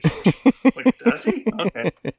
But I mean, and that's fine. It works in that context. But I don't think that the Disney studios wanted to like bring those characteristics into those characters. I think they kind of had their own sense of who they were, and I'm sure that the animators who worked on them, who created and loved those characters wouldn't have really wanted to change them anyway. Like they had their own fun with Goofy and their own fun with Donald Duck, and so I think I guess so. Go on. No, please. I was going to say I look at something like, say, The Rescuers, and go, if you had adapted, kind of the Carl Barks Uncle Scrooge, adventures. Yeah. You could have action movie that you have with that, but with a very marketable character of Donald Duck is also in it. Sure. So that seems to like push you ahead, and with very little extra work. Yeah. There you go. You're off to the races. It's just strange that they never did that to me. No, it is odd. I mean, it's hard to talk. It's hard to understand that time period of Disney anyway, because that was a very low point in Disney Studios' existence. Like the animation studio was really almost defunct when they're doing like The Rescuers and Sword in the Stone, and not Sword in the Stone, Black Cauldron and stuff like that. It was very much kind of a Yesterday's Man at the studio. In fact, they got moved out of like the traditional like building where they had animated in for 50 years or whatever, and they got moved out of that to make room for, what was it, like Bette Midler or something like that. Like I think Hollywood Pictures had like hired some big star. I can't remember who it was now. For some, I don't know why I'm thinking Bette Midler, but I think something like that. And like they moved like all the animators to some like some small tiny building in the back of the lot, and moved in like this big, and turned the old animation department into like this fancy like dressing area and stuff for some big star, and all the guys but at that point there was like 30 people working for Disney Animation or something. It's like so tiny. It's ridiculous. This is before Jeffrey Katzberg came and kind of revivified it all. But and whatever you want to say about that guy, he had like a vision. Let's put it that way. Mm-hmm. Well, for all that I'm yapping here, I mean, they kind of did do it in 1947 with Fun and Fancy Free. They kind of half did. Well, but Fun and Fancy Free is a package film. So it's a package of, so there's Melody Time and there's Fun and Fancy Free. Now Fun and Fancy Free, I think, is the one with Jack and the Beanstalk and Bongo, Little Bear Bongo. Yeah. Which no one remembers. Yeah, it's based on a Sinclair Lewis story, which is the weirdest thing to me. The guy who did like Main Street and Dodsworth and stuff like that. It's very odd. But that's a very appealing film, though, because it has Charlie McCarthy and Edgar Bergen in it with Mortimer Snerd, and it's got Jiminy Cricket as kind of a host, and it's a lot of fun. But it's a package thing. Like the Jack and the Beanstalk story is not like a full length film. It's like it's like 20 minutes or something like that, interspersed with some other stuff, and then Melody Time is, once again, it's like got the Paul Bunyan story, Pecos Bill, and Johnny Appleseed, I think, in that one, with interspersed with some musical stuff. And then they also did the Three Amigos as well, and I think that does have Donald Duck in it, doesn't it?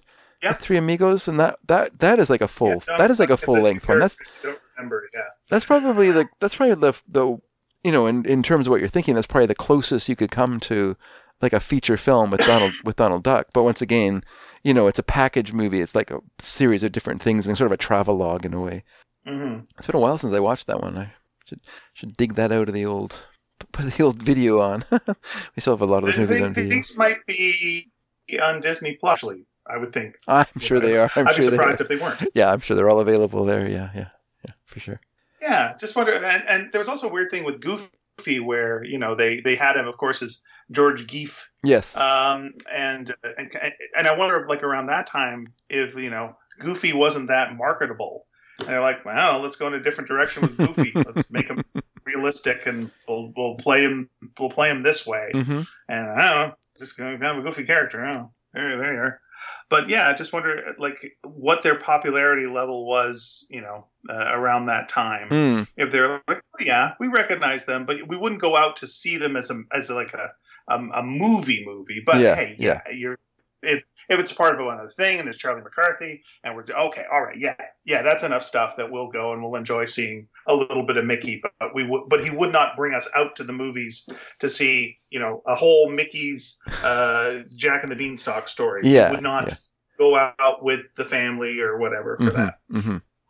Yeah, and it feels like for a lot of those films at Disney Studios, which it was during the war, so they were very involved in the war effort, producing a lot of army-specific animation and stuff like that. So, a lot of, like, Don't Get the Clap with Mickey Mouse telling you, and Donald Duck, Donald Duck with gonorrhea. So, they were kind of unfocused. What's that, sorry, what? You would be so cranky with gonorrhea. Oh, my gosh. Yes. Yeah, that's right. The cartoon Gonorrhea in 60 Seconds. The studio itself, I think, was very unfocused at that time, so that's why you get those kind of weird movies that they just didn't have the focus to do like a full movie. 'Cause I think they were developing that bear one as a complete movie, and then they kind of had to make it smaller. Like even like Song of the South, which is thematically a whole movie, but it's really just like 3 or 4 different stories from the Uncle Remus stories, right? So it just takes some of the more popular stories that everyone remembers, the Briar Patch and the Tar Baby and stuff like that, and makes them into little cartoons in between live action singing and stuff. So it's I guess that's cheaper to do as well, to incorporate humans. You don't have to animate humans; you just have to pay them some money and have them sing for you. So cheap. I would like to see a film about a cartoon bird. Mm-hmm. And this cartoon bird worked in the film industry for years, but was really good at interacting with live people. And so this, or just it's been like in all these different movies where you've got to have a cartoon bird with a live person, and then they've done commercials, they've done all this stuff, and they're ready to retire, or they're being kicked out of the business for a sexier bird. Mm-hmm. Yeah, sure. I just want to see that, and then they start tweeting. And they start doing angry tweets, and then they become popular again. And you call it tweeting. How about happy tweets? It'd be like a kind of a Dionne Warwick instead of a. Oh, I like it. Instead of mean tweets. And then we get Dionne Warwick in it as well. We could get Dionne Warwick. Why not? There's some. She seems fun. She does seem fun. Yeah, she seems like she's having a good time. I just love it. She seems fun, and she seems like she's having a good time now. Yeah. It feels like in the. It felt like she went through like a rejection period, like she felt rejected and was very, I think, a little bitter, but I think she feels better now. Yeah, there's people like Carl Reiner who I think really embraced Twitter, and it was a way that because you're this famous person, and then that goes away over time, and occasionally you'll see your fans, but it's on certain events. Yeah. But like this was a thing with Twitter, like you can just be home and you write a joke, and then all of a sudden you get like 6,000 people saying that's hilarious, and like, oh, that's pretty good from my living room. That feels good. That's a nice pat on the back. Yeah. Okay. Mm-hmm. Yeah. Sure. So for some of these celebrities like that, I'm sure that's a nice kind of thing in the golden years. Their fans being able to respond. There's a new documentary about her. She was just at TIFF this fall for a documentary about herself. So that's good too. Oh, she's got a lot of documentary to be documenting about. She is an amazing singer. Like such a great singer. Like nobody knows how great she is. Like she's just there's nothing that she can sing. I'm sure she does. Good. Okay, that's good to know. I mean, I think it was a B-side, but the song that she first became known for was a song called "Don't Make Me Over," which is kind of a way of saying like, don't try to, don't try to fool me, which she said to Burt Bacharach and Hal David because they kept telling her that they were going to write a song for her, and they never did. And every time she'd be like singing backup at some session or whatever, and they'd be like, "Oh, you're so good, Dion. We're gonna write a song for you." And she finally, got tired of hearing that. She said, "Don't make me over. Like, quit trying to trick me or quit conning me." And they're like, "Oh, that's a great saying." So they wrote a song for her called "Don't Make Me Over," and it's a great song, a fabulous song. And then later on, like after she'd sung for many years for Burt Bacharach and Hal David for their songs, they had written a play called Promises, which I believe is based on Billy Wilder's film The Apartment. And there was a song in the movie called Promises, which was a very complicated song. And the cast were like, no one could sing this song. Like, this song is impossible to sing. They kept telling Burt Bacharach, and he's like, no, you can do it. Like, obviously you have to practice, but it's a singable song. And they're like, nope, no one could do it. So he just brought in Dionne Warwick and had her record really quickly this song. And of course she just does it effortlessly, this magnificent version of this very complicated song.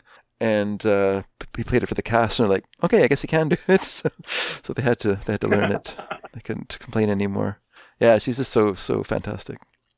But I was just going to say one more thing about Walt Disney, because we were talking about the 50s and Goofy and becoming like George Geef and stuff like that. And I kind of feel that there was a shift in like what their cartoons were about in the 50s. And I think that just reflected like a cultural change. Like the characters do become a bit straighter and more kind of normal, and the stories become more about things like going on a picnic and the troubles they have, or going out to the beach or whatever, and some incidents happen. Like they're not that they're ever like the most antic characters in the world, but there was stuff before like a Ghost Chasers, I think it was called, or whatever, the one where they go to Sure. You know the one I'm talking about, right? We all had it on our Fisher Price camera, movie camera. We certainly did, yeah. But ones like that, which are they're more goofy and more kind of not goofy, but or more silly and kind of different in feeling than the later ones, which are fantastically drawn. Like, no lie, those are just beautifully drawn shorts, the 50s ones. But they're just different in tone, and they're very much more kind of staid feeling, and more kind of reflect the kind of cultural changes of the 50s, the attempt to create this idea of like this very buttoned down, very, very, family oriented, but, at the same time repressive and not very healthy, very neurotic, society, And so I think, the Disney, which was always a very mainstream company, of course, just had to be part of that reflection as well. So you get a Goofy, he's trying to quit smoking, and and the stuff like that, that are just reflections of the concerns of that time, Yeah, you got to think about Goofy having to control his road rage. Yeah, that's right. Like, he becomes an everyman, right? He becomes like an exaggerated everyman. So, those are just common experiences of that time period, right? Yeah, that's a really interesting thing. It's just like you've taken this lovable anarchy character, and you've mainstreamed the shit out of him. Like, he's got a job and he's got shit to do now. Yeah. And, he gets sick, he could die, he's worried about his health and his well-being.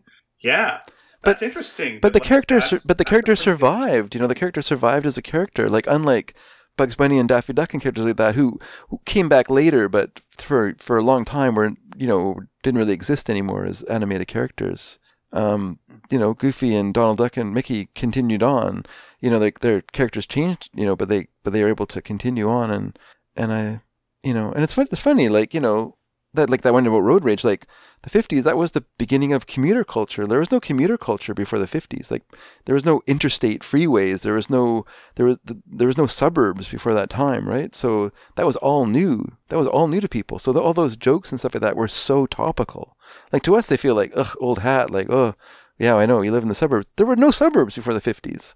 Like, no one lived in those sort of places, So that was all new. Like, this idea of driving to work and being in this crowd, a traffic jam of cars all going to the city, like, that was very rare that people did that in the past. Like, the society in the 30s was much more rural in America, and post-war was a huge change in American culture, and that's part of those cartoons, And you can see the reflection, the change of like idea of having better habits, of quitting smoking, stuff like that, are all part of that time period, Yeah, there's this bigger picture, though, to me, that feels like an interesting road to go down, of sucking the fun and the crazy out of characters. Like, I decided to look up when Daffy became, a sour ball. Yeah. And it was It was Rabbit Fire, and it was 1951. And that was the first film where he wasn't this crazy character. Yeah. That's the first time it wasn't, hey, brother, let me tell you. Oh, well. It was like he was just walking around and just like, look, I've got a plan here. Here's what's going to happen. And he deconstruct things. Yeah. Like he knew the rules of what these Bug's doing, and he's just explaining it to the audience and to Elmer, and just like, he's wearing a dress. Can't you see this? He's wearing a dress. I'm deconstructing everything. I'm sick of this whole structure. I'm not going to be your crazy duck anymore. I'm this bitter version of Bugs Bunny who isn't as successful, who's going to take it in the puss, and it's funny on its own level, and I love those cartoons. Yeah. But it's a radical departure from what Daffy Duck was, and from his name.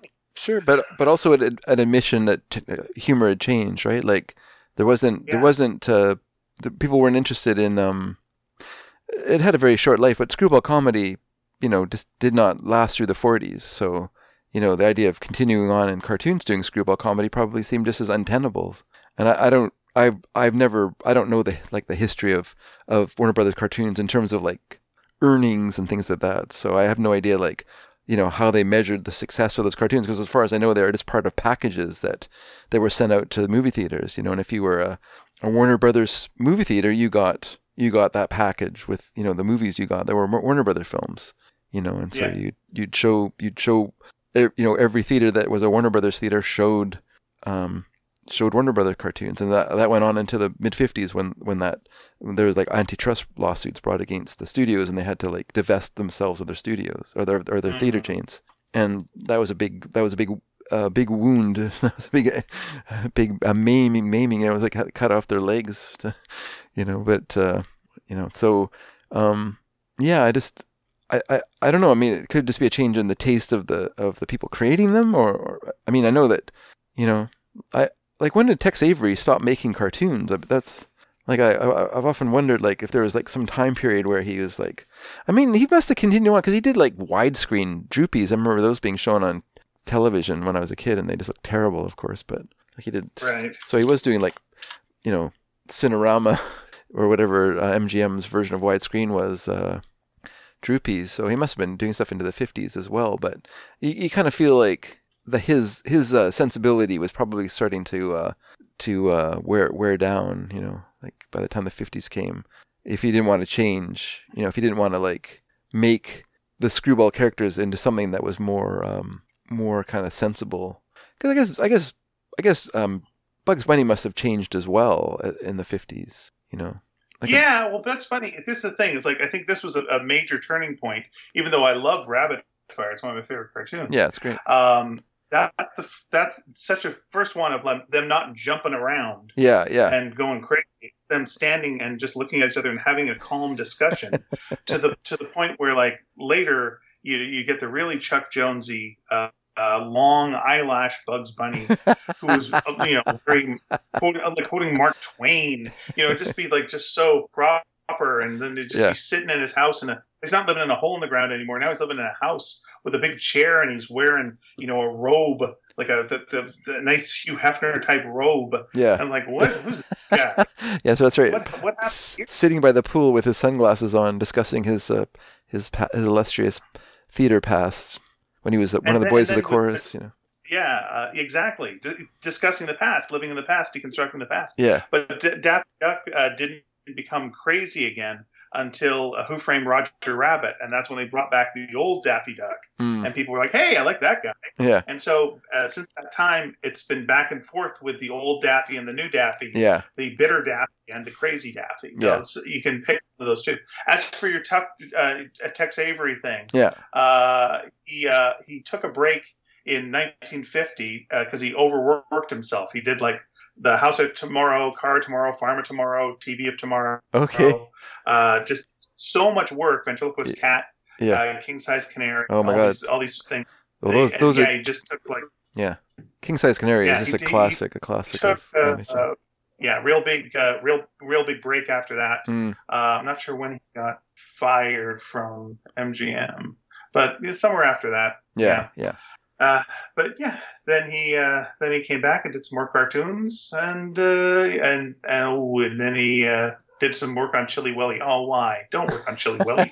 Don't do that. And then he and the Frito Bandito commercials. Okay. He did a bunch of that stuff. Sure. And then Quickie Koala later, which is, again, too bad. Well, you got to make a living, I guess. Got to make a living. Yeah. He was kind of a droopy character, but he was very fast. Yeah. Still, Tex Avery, genius. Well, yes. I mean, that Symphony and Slang. Oh my gosh, that's so good. Yeah, but it feels like the 50s kicked the shit out of the crazy. It did, like, for sure. For sure it did, yeah. I mean, there's not a lot of... I don't think there's a lot of great humor that came out of that time, like in terms of like mainstream humor. You know, there's 50s is tough, yeah. Even like, I think that's like... I just look at then we got into all the Hanna-Barbera stuff, and now all the animals have to wear a necktie, which is like everyone's it's really stiff. And I understand the reason is so the head can move separately from the body. I get the reason for it, but that they all now wear, like, even the gorilla has to wear a goddamn necktie. It says a little something about society as well. Well, it was a very formal time. The button-down mind of the grape ape. Or Magilla Gorilla, or whoever we're going to call. I guess that's just a different... I guess Billy Wilder, bring him up again, I guess his movies were pretty great in the 50s, and they kind of... He had the power to kind of do his own thing, you know, but yeah, I mean, unless you're like a big Jerry Lewis fan, I don't know if there's really much to point at as great in the 50s in terms of like above ground humor. Like, obviously I guess in the late 50s, someone like Lenny Bruce would have, you know, I can see that was good of its time. Mad Magazine, you know. But in terms of like above ground or mainstream humor, I feel like this is it's a hard road to hoe. Unless you're like, those Doris Day and Rock Hudson films, hilarious. This actually is not a bad question as a question of the week. Okay. You know, though it's a bit specific. It's just like, you know, is there something from that era? Yeah. That you find very funny, like from the, like, say 1950s, because we're now looking at this era that kind of went, you know, it went from crazy town to definitely patriotic, but even so, even in the patriotic cartoons where we're going buy bonds, you know, it's still bananas. It's still bananas, Bugs and the gremlin is crazy. It's madness. Yeah, Daffy avoiding the draft is still nuts, you know. But then the 50s come along, and it seems like I don't know, fun gets sucked out. But isn't like Duck Amuck a 50s one? I feel like Duck Amuck. It would have to be, but Duck the Amuck Rabbit of Seville. The Rabbit of Seville. Yeah. The Rabbit of Seville. Sure. That, I mean, again, it's good, but it's, you know, they're being fancy. They're very, very fancy. And I guess Bugs is still crazy in that one. That's fair. Yeah. He has to be crazy because it's so art house, you know. Though it has a sad ending. The Rabbit of Seville does? I don't remember. Oh no, that's What's Opera Doc. What's Opera Doc? What's Opera Doc is different. Yeah, that's not one I've never really. I remember, like, before I saw it, I remember hearing like all this like hoo-ha about it.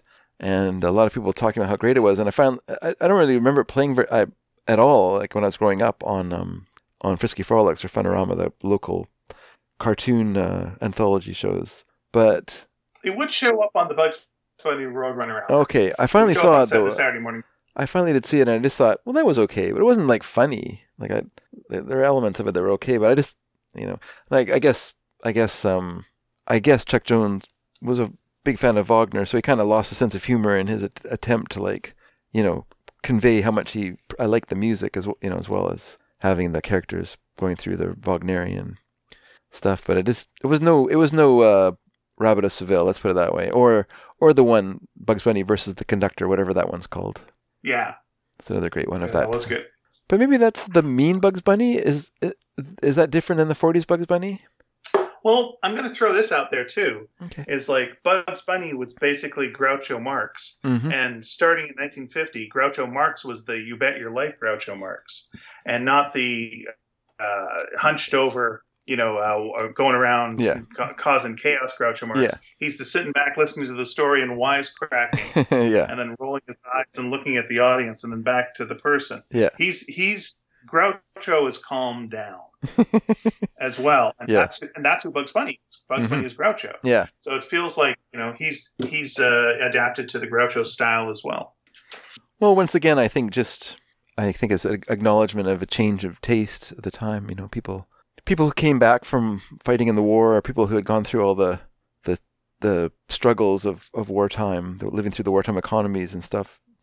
I think the 50s was just a time of like, oh my God, let's just calm down. Let's just like live a quiet, careful life. Let's just it can all be taken away. And of course, we're going to drink like crazy through it all because we actually are just going crazy inside ourselves. But let's not show people that we're going crazy inside ourselves. Let's keep that all. Just tell that stuff to your psychiatrist, but don't broadcast it. Do you think it also had to do with TV kind of coming into play? Because TV, you have to do comedy where you're standing around and talking, and you can't do the same things you could do in a movie where you're following people with a camera and you're seeing huge things and big stuff's occurring. Things go crazy. It's TV. Also, by the way, you're in a person's house, so you got to watch your P's and Q's. You got to be a lot more polite than it would be in a movie. So everyone's standing around, and you've got now the sitcom. I suppose. And that tightens everything up as well, and that becomes what comedy is. It's standing and yapping more than. Almost like a radio play. Yeah. Because you don't know how to use TV yet. Well, any new format comes out, no one knows how to use it at first. Yeah. So maybe that has something to do with it. It could be. Maybe everyone was like wishing they could be like Robert Clampett and starting their own show, like Beanie and Cecil. They're all like, "Oh, wish I could follow Bob out of this hellhole and have a successful kids show." Yeah. What was the Ernie Kovacs era? Like, when was he? Yeah, that would have been 50s. Yeah. Yeah, that seems like a guy who's trying to do some anarchy. That's for sure. A guy who's trying to push the limits and see what you can play with here. Yeah. And fool around with and do video tricks and dress up as apes and play some music and put on some crazy glasses. They call like the Nairobi 4 or whatever they were. Yeah. The Nairobi Trio. Yeah. The Nairobi Trio. Yeah. The fourth. Yeah. They needed the fourth ape over at Disney to do a movie, and then they killed the ape and ate him afterwards to absorb his strength. As usual. Yeah. Yeah, as usual. They would always do that. That was just a typical Disney thing. You're going to be eating a lot of rare animals. The crocodile during Peter Pan. Yeah. Oh, they ate so many lemmings. Oh, so many lemmings. It was I was going to say something and I can't remember what it was. That doesn't matter. It does not matter. Okay. It's really not important. Well, let me ask you something. You sent me some clips. I sent you some songs. I sent you some songs. Yeah, and what's up with that, Dave? What's going on? Well, I thought you're not doing Dork Shadows this week. I'm not doing Dork Shadows this week. Yeah, and I'm not doing Listening Party anymore. So I lost my outlet for music. So I thought it'd be fun to revive the top 5. Okay. I'm a poet, and I knew it. So this is a segment that you had on Listening Party. No, this was a segment we used to do on Sneaky Dragon a long time ago. What? When did we do this? I can't remember. You can't remember? We used to play songs. I used to bring in songs, and we'd get the listeners to send in like a topic. Oh, okay, yes. And this is now. And I'd create like a little short playlist around it. So I'm kicking it off this time. If people want to send in some ideas, that's fine. I'd love to hear Sneaker's suggestions for a possible theme for me to attempt. But for the next little while, I'm gonna do some of my own. So I thought I'd start off this time with top 5 lady songs. So these are songs with now, lady. You're not going with the most pop. No, this will not have Lady in Red. Songs. This will not have Lady in Red. You're going one or Lady Madonna. That would be one. Lady Madonna would be very good. We have talked about before. Sure, I love Lady Madonna. I think it's a great song, and I love. Oh, are you still there, Ian? Yeah. Oh, sorry. It sounded like you cut out. Still hear me? Yes, I just sounded like you cut out for a second there. Okay, cool. Lady Madonna's a great song, and Lady Marmalade, that'd be fun to play, or Lady Marmalade, as they say in the song, or one of my personal favorite lady songs of all time, "Sad-Eyed Lady of the Lowlands" by Bob Dylan from Blonde on Blonde, his sidelong song. Those would all be great. Could I, by the way, let me just say a song that I've never understood. Sure. "The Lady is a Tramp." The lady is a tramp. Is this a pro? Like, are we slamming this lady, or is she good? You know, I don't know. I don't know that song. She gets too hungry for dinner. She likes a movie, but never comes late. She never bothers with people she hates. That's why the lady is a tramp. Why? What does that have to do with anything? You don't like going late to the movie. I don't call you a tramp. What's the deal? She doesn't bother with people she hates. I think that's good. That's positive. I feel like it's not tramp in the way we think about it nowadays, as someone who's slutty or something like that. I don't think that's what the song He's a is. hobo? Yeah, maybe. I don't understand the song. Yeah, I don't know the song. I'll put it that way. I'm not a Frank Sinatra guy, so. Yeah, the original version was someone else, as they should be. Yeah, okay. But that's okay. I'm very curious. Oh, was it like Peggy Lee or something? Peggy Lee sang it or something like that? I think. Okay, I got to see what it is. Okay. You look it up. You're answering your own question because I don't know this song. I am going to look it up. Well, if you heard it, you wouldn't go, "What the hell is that?" No, I know the song. I don't know the history of the song, or I don't even know the lyrics for it, which is not unusual for me. Apparently, it's from a musical. It's a Rodgers and Hart musical, Babes in Arms. Okay. Yeah, and then early recordings include one by Tommy Dorsey and his orchestra.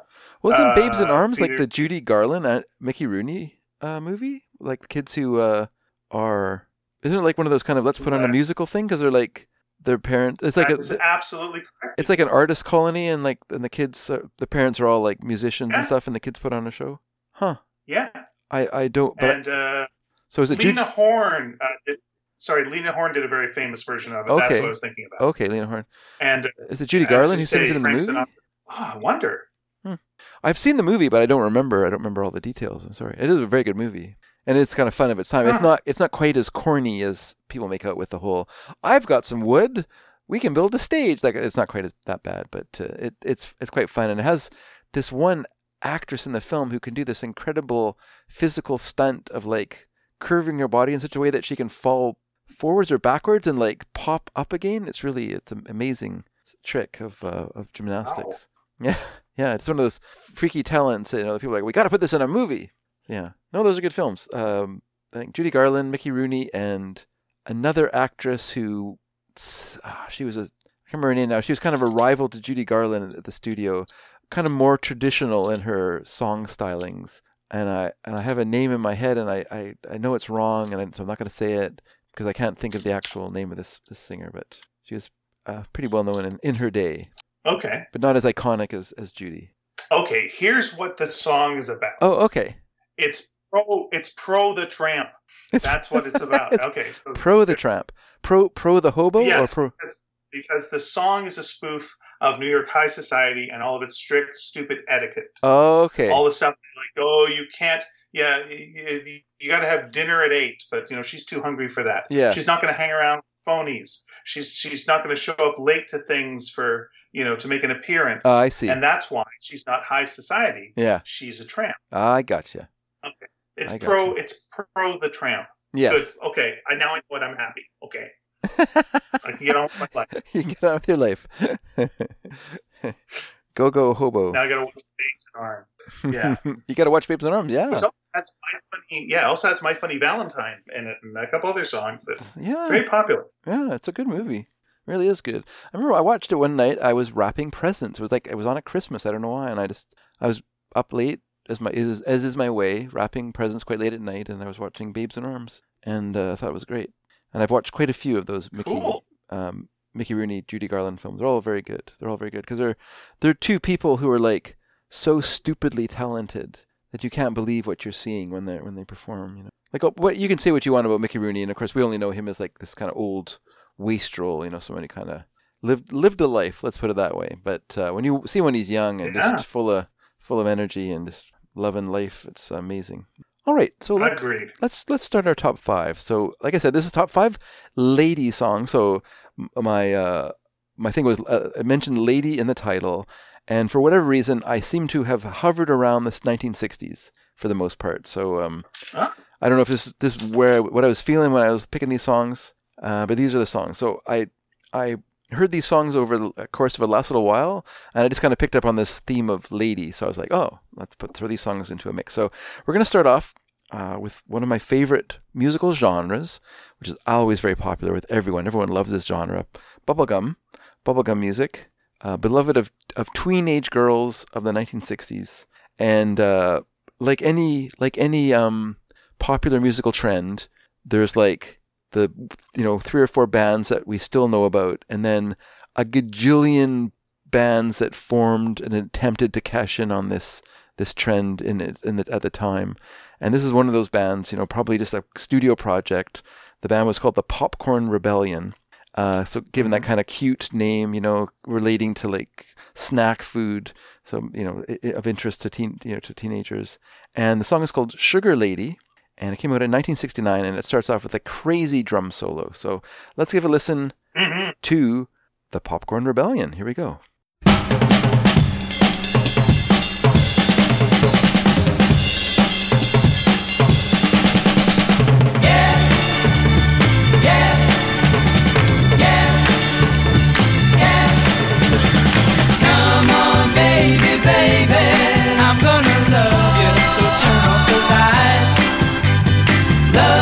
Sugar lady, come on and love me. Let's do it right. Yeah. All right now, sugar lady, yeah. I want you to be my baby. Yeah. Give me some of your sweet, sweet love. Yeah. Yeah. Let me feel the same way I do. Yeah. Sugar lady, let me love you. Yeah. Everything's gonna be alright if you give me love tonight. Come on, baby, baby. Girl, when I love you, I'll make you feel good. Love me, sugar lady. Come on, get loose, girl. I know that you could. Yeah. All right now, sugar lady. Yeah. I want you to be my baby. Yeah. Give me some of your sweet, sweet love. Yeah. Yeah. Make me feel the same way I do. Yeah. Sugar lady, let me love you. Yeah. Everything's gonna be alright if you give me love tonight.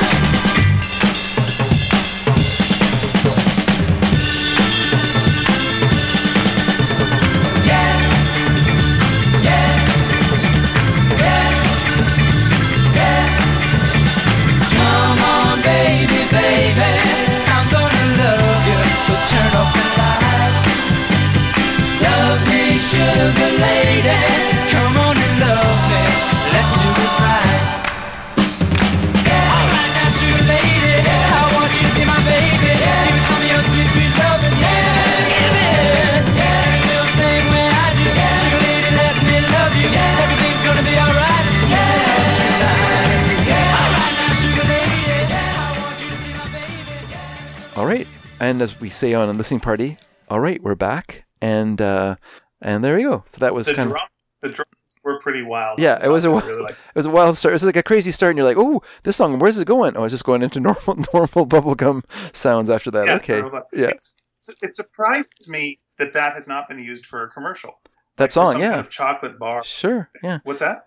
Yeah, that's true. Yeah, it would be a good song for that, and it's strange, but it is, it's just one more obscurity from that time period. Like it came out on a pretty big label. It came out on RCA Victor as a 45, but I don't think it went anywhere. It was just at a time when like any people who could like put together songs that sounded like that and could throw some session musicians into a studio and record these songs, like they would someone would put out the single, because you just didn't know who was gonna cash in, who's gonna score next, right?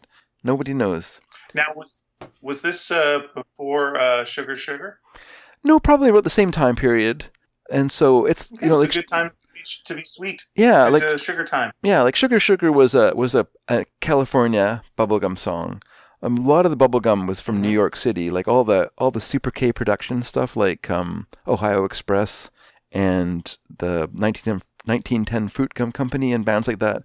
Those were all kind of New York based, bands that existed to a degree, mostly as like touring groups, but were mostly just like studio projects that they would just bring in session musicians. And they would just play those very simple, song structures so that the singers could sing about candy over top of it.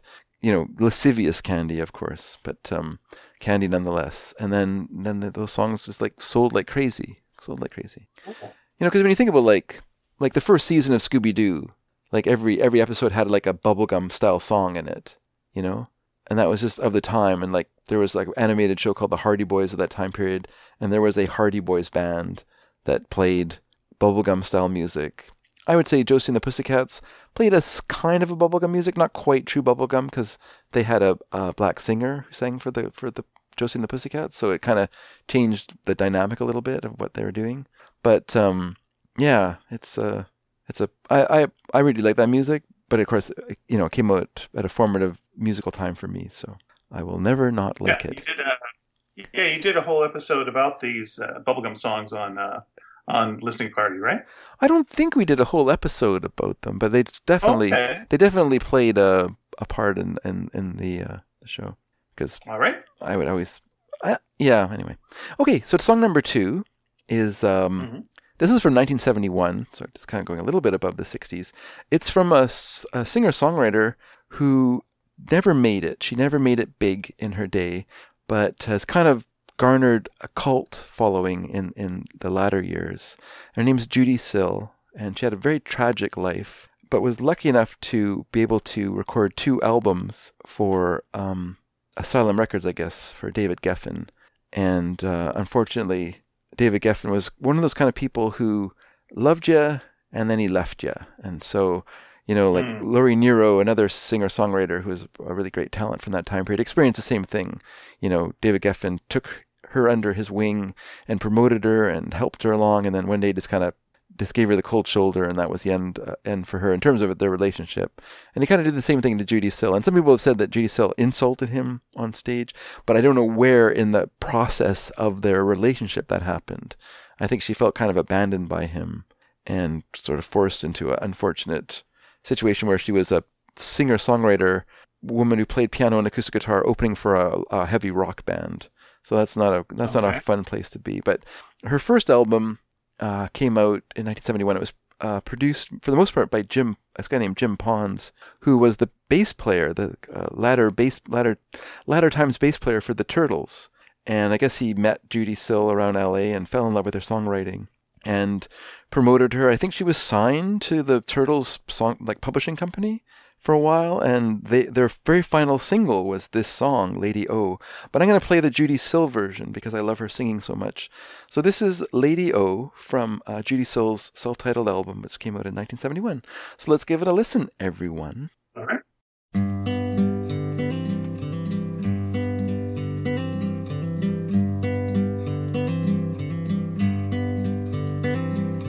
While you sit and seek a crescent moon is laying at your feet with hope that's made of sand. You don't think you can, but you have held it all in your hand. Lady O. I've been trying hard to keep from needing you, but from the start my heart just rolled and flowed. I've seen where it goes, and still somehow my love for you grows. Lady O. So on my heels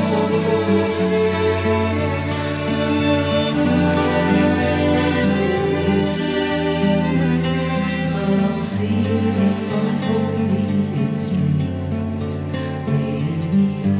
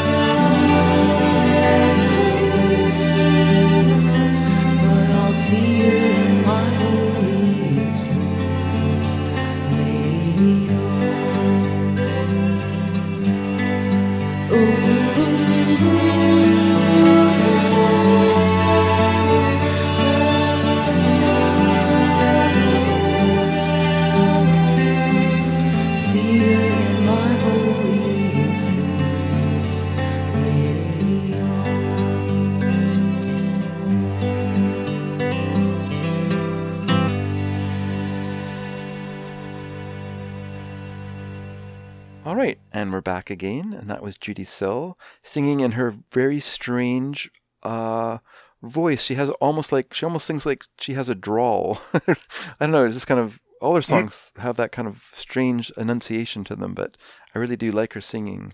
Very beautiful. Yeah, one thing about like every song that you sent me, very strong opening. Yes. Very strong opening. Okay. Yeah. I guess you're selling a song to somebody. You grab them early, hold them tight. But then a lot of times, many of these songs then kind of change tone, through the song. But yeah. This one very strong. Yes, she's a lovely singer, very just beautiful voice, and I love both her albums are magnificent. And this album had one kind of successful single on it called "Jesus Was a Crossmaker," that wasn't produced by Jim Pons, but was produced by Graham Nash. From Crosby, Stills, Nash & Young, or the Hollies before that. And I guess they brought him in as the name producer, and so get some attention to her. But that song did okay, but she was like too wild a person to you couldn't settle her down because she was just like a nut. But her songs were also very idiosyncratic. They had like a lot of religious metaphor, religious overtones. Not that she was like a Christian or anything. She was more like a Rosicrucian or something like that, like kind of a weird mystic kind of person that, did talk about like Jesus or God and stuff, but in a weird kind of, in a very mystical way that was kind of slightly not on the same path as, as you'd find in like mainstream church or even like evangelical churches of that time period, like the kind of hippie stuff that was happening in those days. She was her own person, but wonderful nonetheless. All right, so song number 3. Or did you want to say something? No, okay. That's fine. By the way, I'm sort of taking over Mary's job here. So is there anything Mary would say at this point? Is there anything Mary would say? Oh yeah, you could say if you could. Oh, I could ask you if you liked it or not. That was always Mary's. Okay. I always liked her. All right. So did you like that song? Oh. Yeah, I did. Okay, yeah. Good. I'm glad. All right. All right. So the next song. What's next, Dad? The next song is Nancy Priddy, Priddy, who did an album in 1968 called "You've Come This Way Before," and it's kind of she is actually, it's 68, so she's kind of like ahead of the curve in terms of like singer-songwriter. She co-wrote all the songs on the album. Like she co-wrote this song with a guy named John Simon, who was a well-known producer around New York. He produced a lot of the band's early albums, and he was a songwriter, did some albums himself. He was a kind of feature of the listening party for whatever reason. He seemed to keep popping up during different times. So he's just one of those guys who had like, this sort of very musical person with a lot of fingers in a lot of different pies. And he worked with Simon and Garfunkel. He worked with the band, had a solo career, and he was a songwriter. And so he wrote this song with Nancy Priddy, who was an actress and a singer-songwriter. She was on like episodes of Bewitched and other sitcoms of that time period. And she's the mother of Christina Applegate. So, okay. So this is a song written by her and John Simon called Mystic Lady that came on her album in 1968. So let's give it a listen, everyone.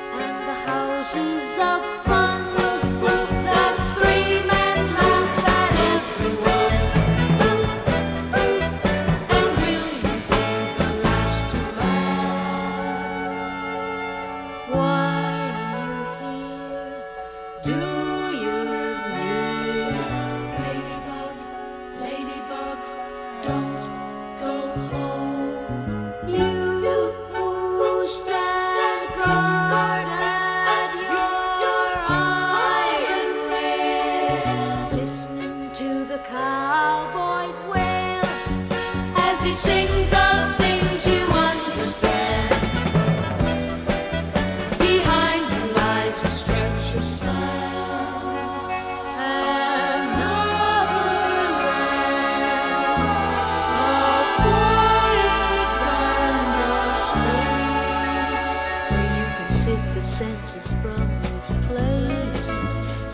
face a mask of another race, in case you face another place. And will you be the last to laugh?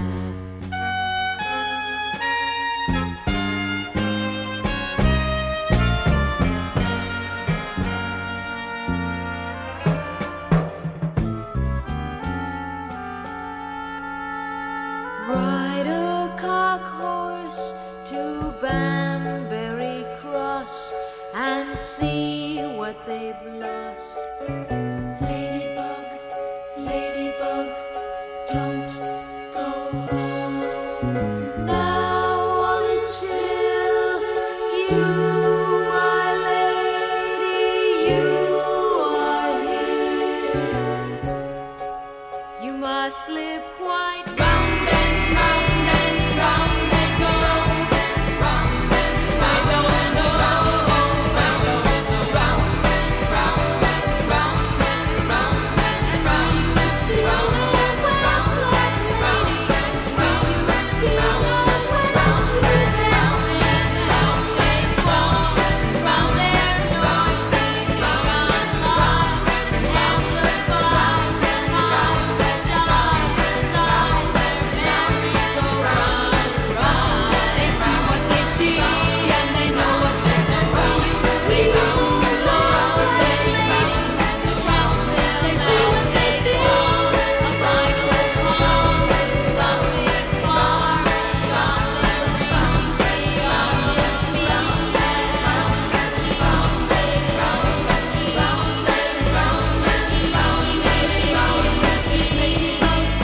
Ladybug, won't you stay? Ladybug, ladybug, won't you pray? Ladybug, ladybug, won't you stay? Won't you pray? Ladybug's the ladybug, won't you stay? From me on you pray. Reflected in the eyes that you stay. Round and round and round and round and round and round and round and round and round, my lady, round. What have you found? Scattered papers on the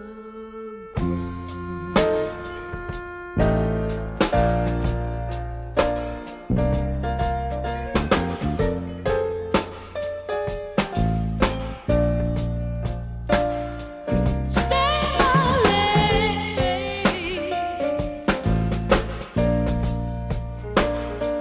Stay our lady.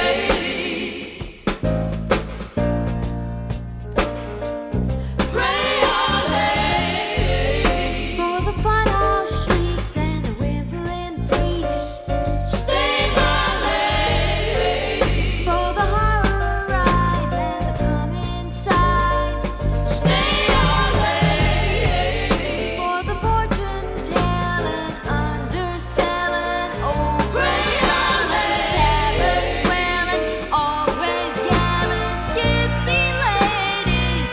Stay my lady. Stay my lady. Stay our lady. Stay my lady.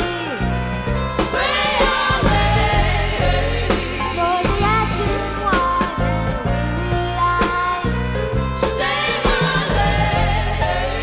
For the wandering ways and the nothing there's. Stay our lady. Stay our lady. Pray our lady. Stay our lady. Stay my lady.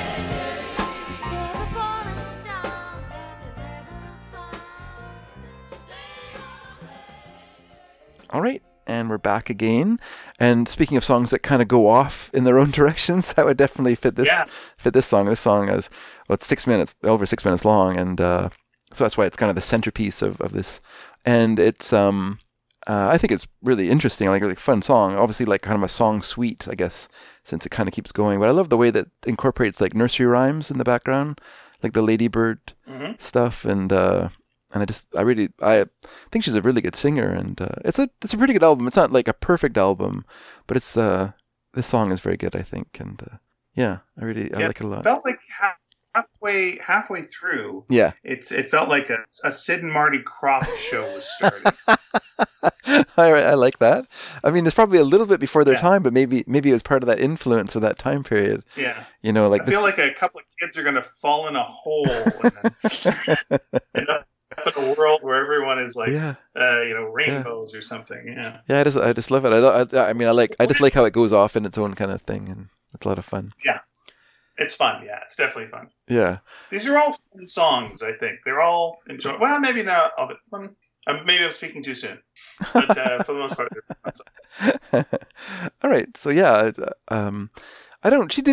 she kind of, like her career kind of, I don't know, it didn't really like take off, unfortunately for her. But I guess she was able to dedicate herself to her daughter's career later. So, now, song number 4. This is number 4 of our top 5, in no particular order. Although I think the 5th song is the best song, but that's just my personal opinion. This is a band called the Grassroots. And speaking of manufactured bands, this is what the Grassroots were. They started off as a project for a couple of LA-based songwriters, a guy named Steve Barry, Barri, and another guy named P.F. Sloan. P.F. Sloan probably best known for Eve of Destruction, the song sung by Barry McGuire. But they were a couple like long time musical what would you call them, hucksters in the LA area. Like they were like, they did surfing tunes in the surf era, and then they moved into doing like folk rock in the folk rock era, and that was kind of the thing, right? Like, whatever was selling was selling, and so they created their own group that was them, that called the Grassroots, and they wrote a couple of songs and they put them out, and they were big hits. And so then they needed a band that could tour as the Grassroots, so they hired these guys and they made them the Grassroots. And then what happened was the Grassroots became an actual band. Like, they started writing their own songs. And even though Barry and Sloan continued on with them for a while, basically the group kind of became its own thing and moved on from them and continued on as the Grassroots. And this song is called Lady Pleasure, and it was actually written by Carole King, and her lyricist partner this time, Tony Stern. She and Jerry Goffin by this point had gotten divorced, so she had found a new person to write lyrics for her.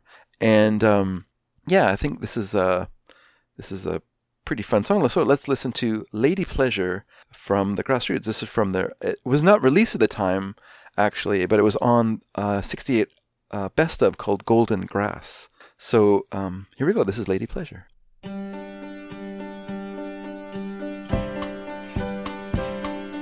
I could tell by the way she smiled, she intended to stay a while. She walked through the door in her cowboy hat, sat on the floor with the Siamese cat. She said with her eyes, everything's fine, it all comes back if you'll give it time. Lady Pleasure with the sunshine eyes, draw your magic circle through the ruin of my sighs. Lady Pleasure with the sunshine eyes.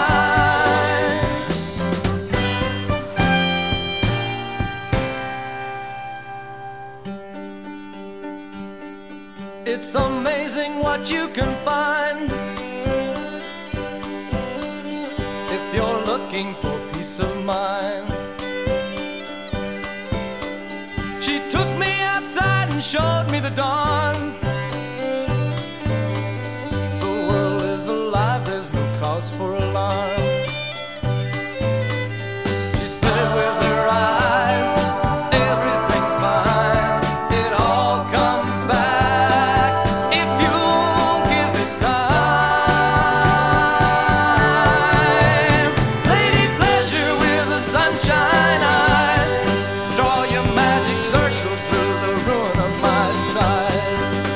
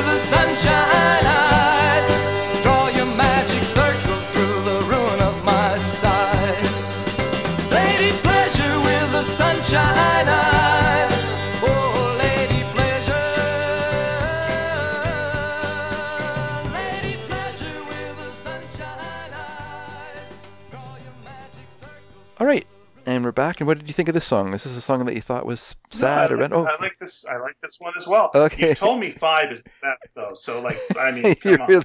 You're really waiting. I don't want to, pump this up too much, and I'm like, oh, this is the best it could be. And yeah. But no, I did enjoy this one. Yes. I do like that someone like Carole King, who of course was like started off as a writer in the kind of famous Brill Building era, actually did write in the Brill Building, wrote for Eldor Music. It was part Don Kirshner. I don't know who the L was of it, but Don Kirshner, of course, he was famous for his being the original musical director of the Monkees before they rebelled against him.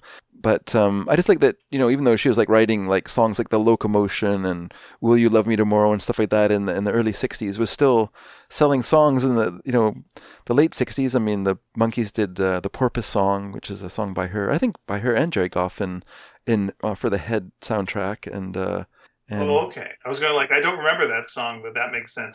It's a really good song. It's a really good song. I remember finding it so heartbreaking because I got this kind of Best of the Monkees CD for Christmas, and it had that song on it, and it was the Christmas that my dog died, that my dog Scamp, who had been my close personal companion for 14 years, and he died, and for some reason the Porpoise Song, which just feels like a very elegiac song, it just really like spoke to me through that experience, and really like helped me through the grief of my dog dying. So I really have a super fond feelings for that song, but yeah. So by the way, your dog was a great dog. Oh, thanks. He was fantastic. Yeah. Yeah. So I just like that she just kept on selling songs, until she started like her solo career. Because she actually started a band called The City, and they put her in an album, which is a really good album. And then I guess she decided to not be like a band, but even though all the guys in the band played as her band on her, like on Tapestry and other albums like that, they just weren't like The City anymore. She just wanted to be her own name. But yeah, anyway, all right. So song number 5. This is the Byrds, and the song is called Lady Friend. And this song is written by David Crosby, a person I have a strong love-hate relationship with. I love his music, I love his singing, but I have a hard time with him as a human being because I think he was a jerk. But sometimes jerks do great things. So he did this song, and he was a jerk through doing this song as well. Like I kind of understand. Like he thought this song was like a surefire hit, and that this was going to restore the Byrds back to their top 10 status. And so he worked super hard on the song, and he erased the harmonies that Roger McGuinn his name's gone out of my head. The bass player in the group. I don't know. I'm sorry. I don't know. Yeah, I can't remember his name. It'll come to me later on today. I'll be walking along. I'll be so and so. Damn it! I'm just still trying to think of it. Anyway, the bass player in the group, Chris Fudgicles, Chris something. Anyway, he erased their harmonies and replaced them with his own harmonies, and just kept stacking the vocals on it, and just made this really big song. It was produced by the new producer who started working with him, this guy named Gary Usher, another guy who came out of the surf era, did a lot of surfing related stuff in LA. But anyway, and wrote with the Beach Boys, wrote with Brian Wilson, wrote In My Room and stuff. But anyway, he produced it, and it came out, and David Crosby had great hopes for this song, and it was it crept into the top 100. I think it got to 82. So it was not a success. It didn't restore the Byrds to their former glories, and pretty much precipitated him being forced out of the group, along with a song he wrote called Triad, which was about having a threesome with another woman, and which they're kind of okay, you can't put that song. You can't put that song on a record. He's like, no, we can put it on, man. They're like, nope, you're out of the band, by the way, man. So, but anyway, let's think of happier times, and let's listen to Lady Friend. This song is, to me, a fantastic song, and completely incomprehensible to me why it was not a bigger hit than it was, but it wasn't, and that's the way it goes. This is from 1967, a single-only song that came out on Columbia Records. This is Lady Friend by the Byrds. Let's listen. Can't even talk. How can I sing?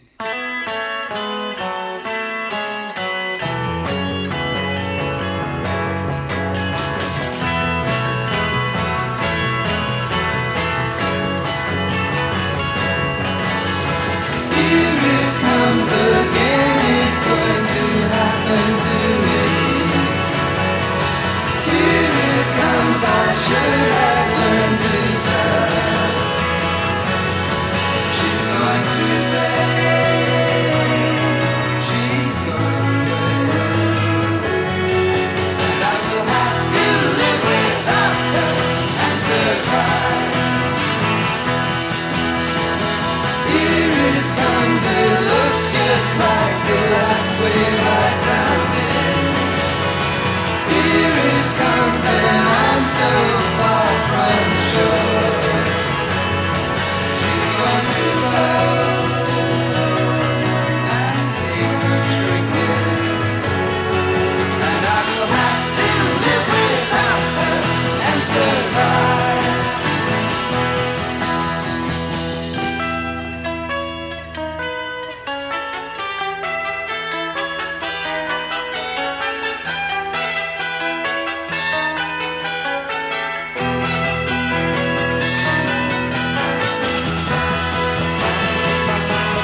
Here it comes again, the night is going to fall. Here it comes, she's going to say goodbye. She's going to love and leave, and I will have to live without her and survive.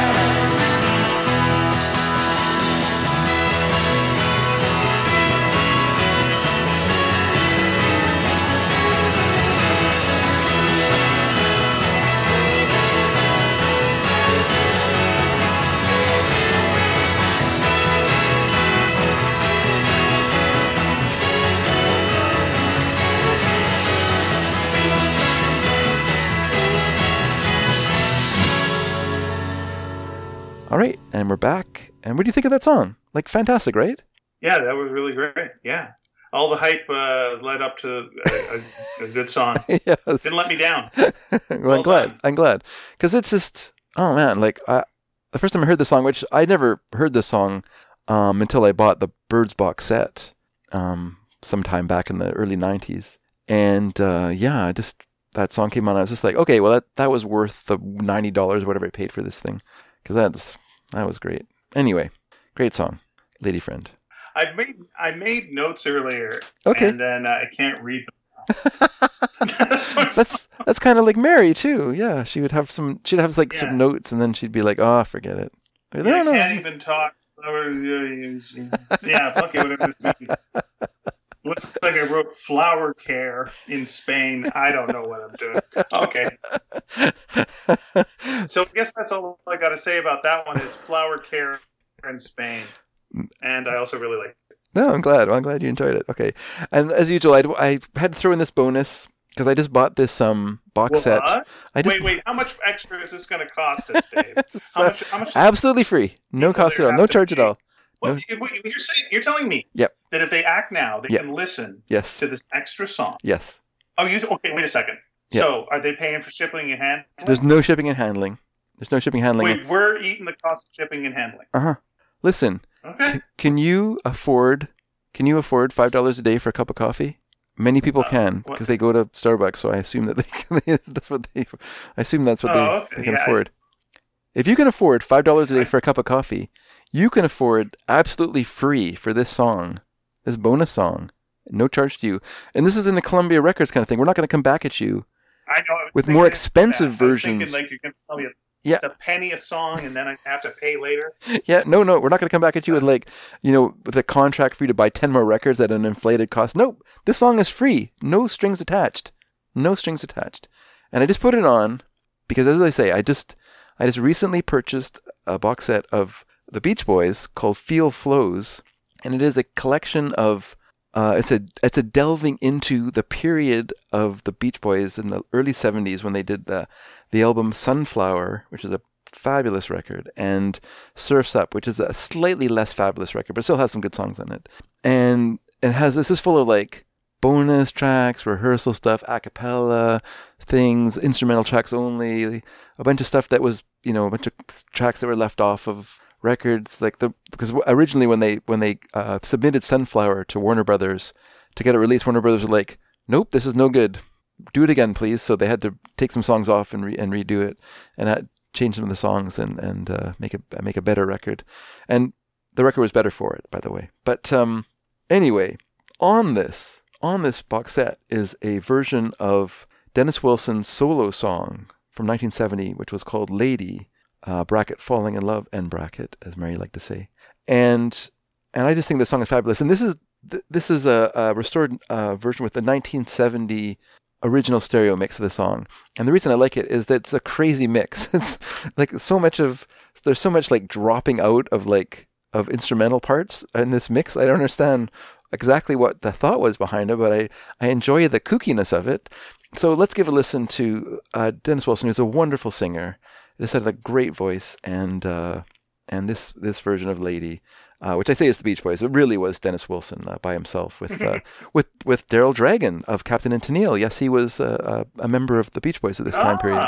Yeah, he was kind of their musical director for their live shows and stuff like that. And so he appeared on this. I think it was credited to Dennis Wilson and Drumbo, which was the name or nom de tune of Dennis Dragon or the captain from Captain and Tennille. So here we go, everyone. This is Lady. Flowers come in the spring. All the love I can bring it for my lady. All I can do, you know it's for my lady. I love her so, I love to grow with my lady,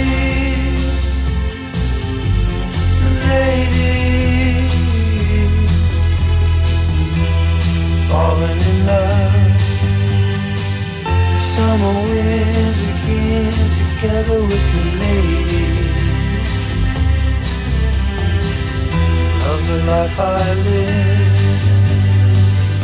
live the life that I love, live it with my lady. I love her so,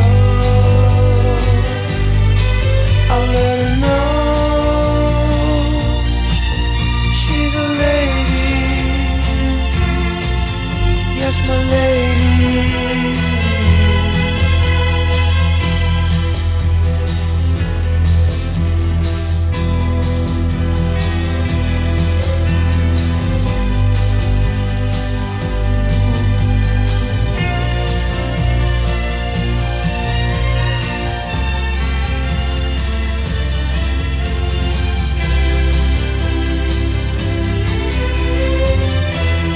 Yes, I'm in love, love and love and love and love with my lady. She knows I'm in love, love and love and love and love with my lady.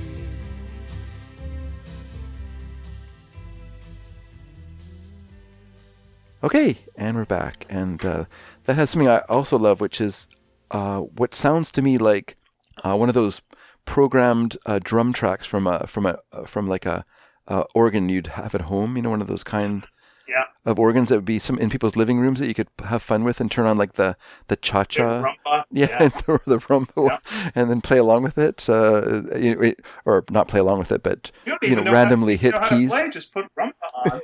That's right. Good times had by all. Everyone's rumbaing. Yeah, or you could actually do things like just like select song things as well, and then you just press like a key, and it would just sort of build the song from your like random pressing of keys, which was made you feel much better about yourself as a human, because otherwise your organ playing was pretty awful. So, or mine was. I'm not talking about yours. I'm talking about mine, but I'm just putting it in the. So it was the opposite of this song, which was a beautiful song. It is a beautiful song, right? His voice is so good. Like Dennis Wilson is like severely underappreciated for his. I think he's kind of got his due now, but at the time, he was so little thought of. I mean, he was a bit of a loose pistol. He was a bit of a nut. He had some substance abuse issues, and like around this time, he he punched out a glass door at his house when he was angry, and he injured his hand, and so then he couldn't play drums as part of the Beach Boys, so they had to like bring in some like new drummer again, and Dennis just kind of like hung around the front of the stage doing nothing, I guess nursing his sore hand, I guess, and singing. But he wrote songs like this. He wrote Forever. There's a fabulous song on Holland. I can't remember what it's called now. I'm sorry, everyone. I can picture it in my mind, but I can't remember what it's called. But it's just, all the songs were good at this time period. He did a couple of solo albums. He did one solo album called Pacific Ocean Blue, which is pretty good. But I think by that point, he kind of like moved away from tunes for whatever reason, and got more about feel or something, which isn't quite as interesting to me. But this song is great.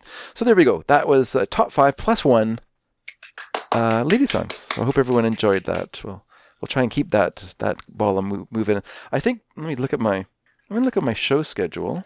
This is 5:15, right? So yeah. So the next one we're going to do some Halloween songs next time. Nice. Halloween songs that aren't the Monster Mash. Let's put it that way.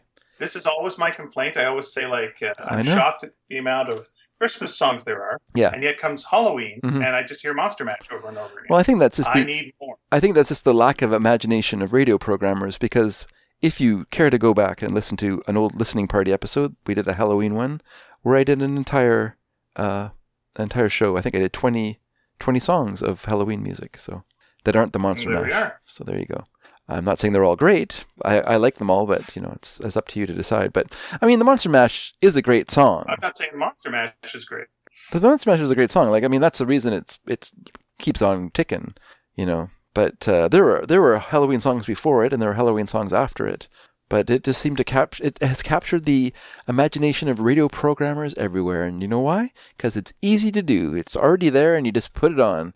There you go. And now it's a cereal. Yeah. It's become a cereal. Have you seen the cereal? I have not. But then I don't. It is Count Chocula. Oh, okay. It is cranberry. It is blueberry, all combined in one, and it's Monster Mash. Sounds like a nightmare. Yeah, those flavors don't go together. That's a flavor nightmare, because that's strawberry, right? Yeah, strawberry and chocolate. Okay, you could probably get away with that. Sure. Strawberry and blueberry, perhaps. But blueberry and strawberry together? No, sir. Maybe in a smoothie, but you're throwing now in some chocolate. It's a mess. It's a goddamn mess. Doesn't sound appealing at all. You know what? I don't even, when I'm at the grocery store, I don't even look at sugar cereals because I don't like them. Like, I don't like sugary cereals. Like, I like Fruit Loops, I guess, but I never buy them. But or Captain Crunch shirt for quite a while as a youth. I know, but I was not allowed to eat sugary cereals as a kid, even though my dad worked for Quaker Oats, and Quaker Captain Crunch cereals should have been available to me as like I don't know, like water falling from the sky, but it wasn't. It was we got Life cereal, we got Muffets. My mom loved Muffets, but I don't mind. I like them. I mean, I grew up eating them, so I'm sure you did. Like I live with a family who likes Muffets as well. They like the shredded wheat. They like the Muffets. I don't meet the Muffets on the Muppet Show tonight. They should do something. That's right.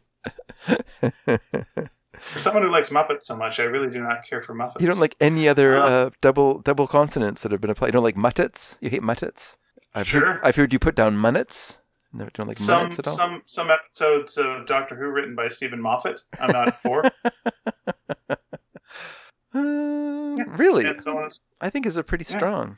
Really?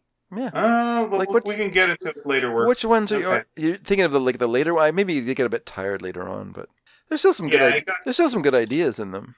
Oh, okay. Well, that's fine. So, I don't want to start slamming Moffat. Yeah, I know what you I understand what you're saying, but like I really like the silence. Like I love when like the characters are like covered in marks and stuff like that. That was great. Yeah, you're going for the best ones. Of course, you're gonna do. What do you hate the girl in the fireplace? Why would you hate the girl in the fireplace?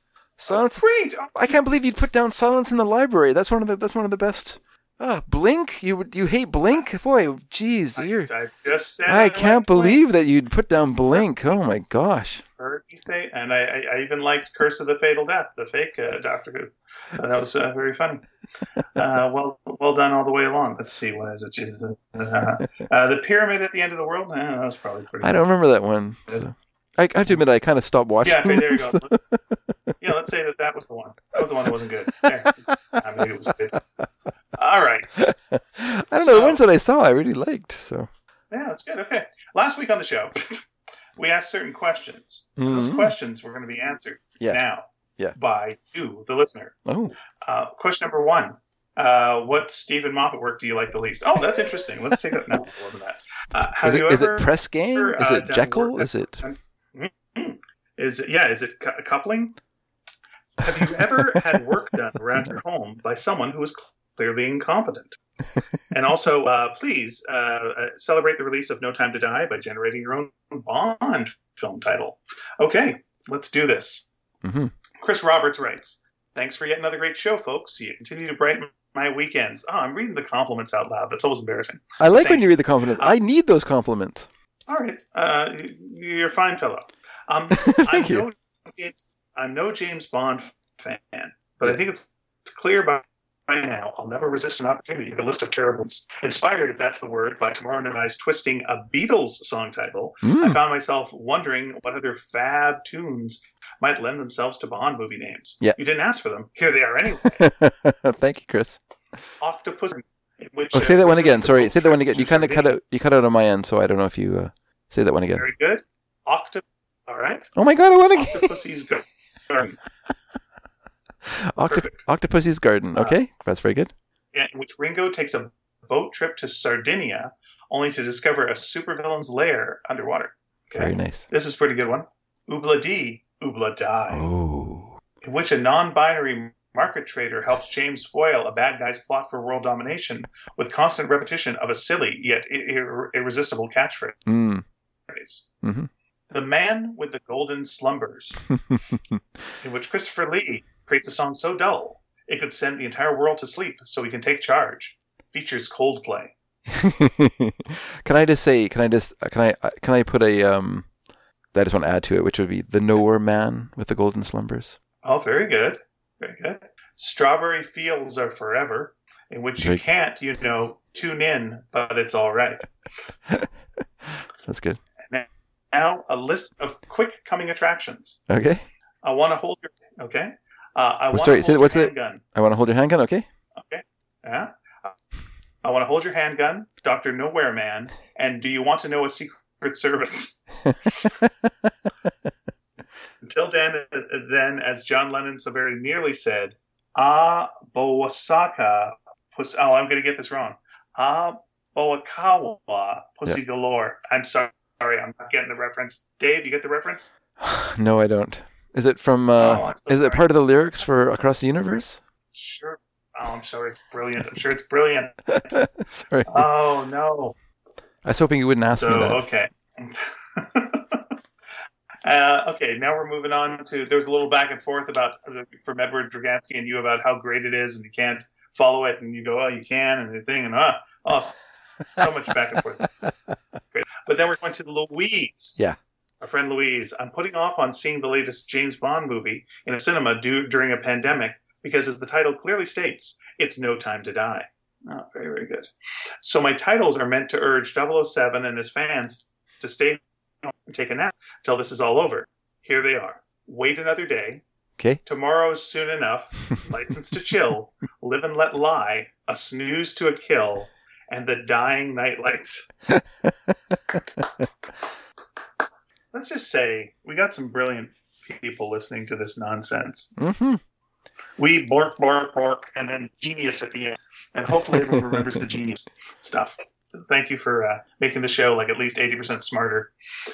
And continuing on Louise's letter. Speaking of sleep, like Ian, I am prone to insomnia. Something that helps me is the $30 Bluetooth headband from Amazon. The one I got is made by Peraton. Okay, they're our sponsors now. Peraton, the headband that Louise uses, and she's funny. Yeah.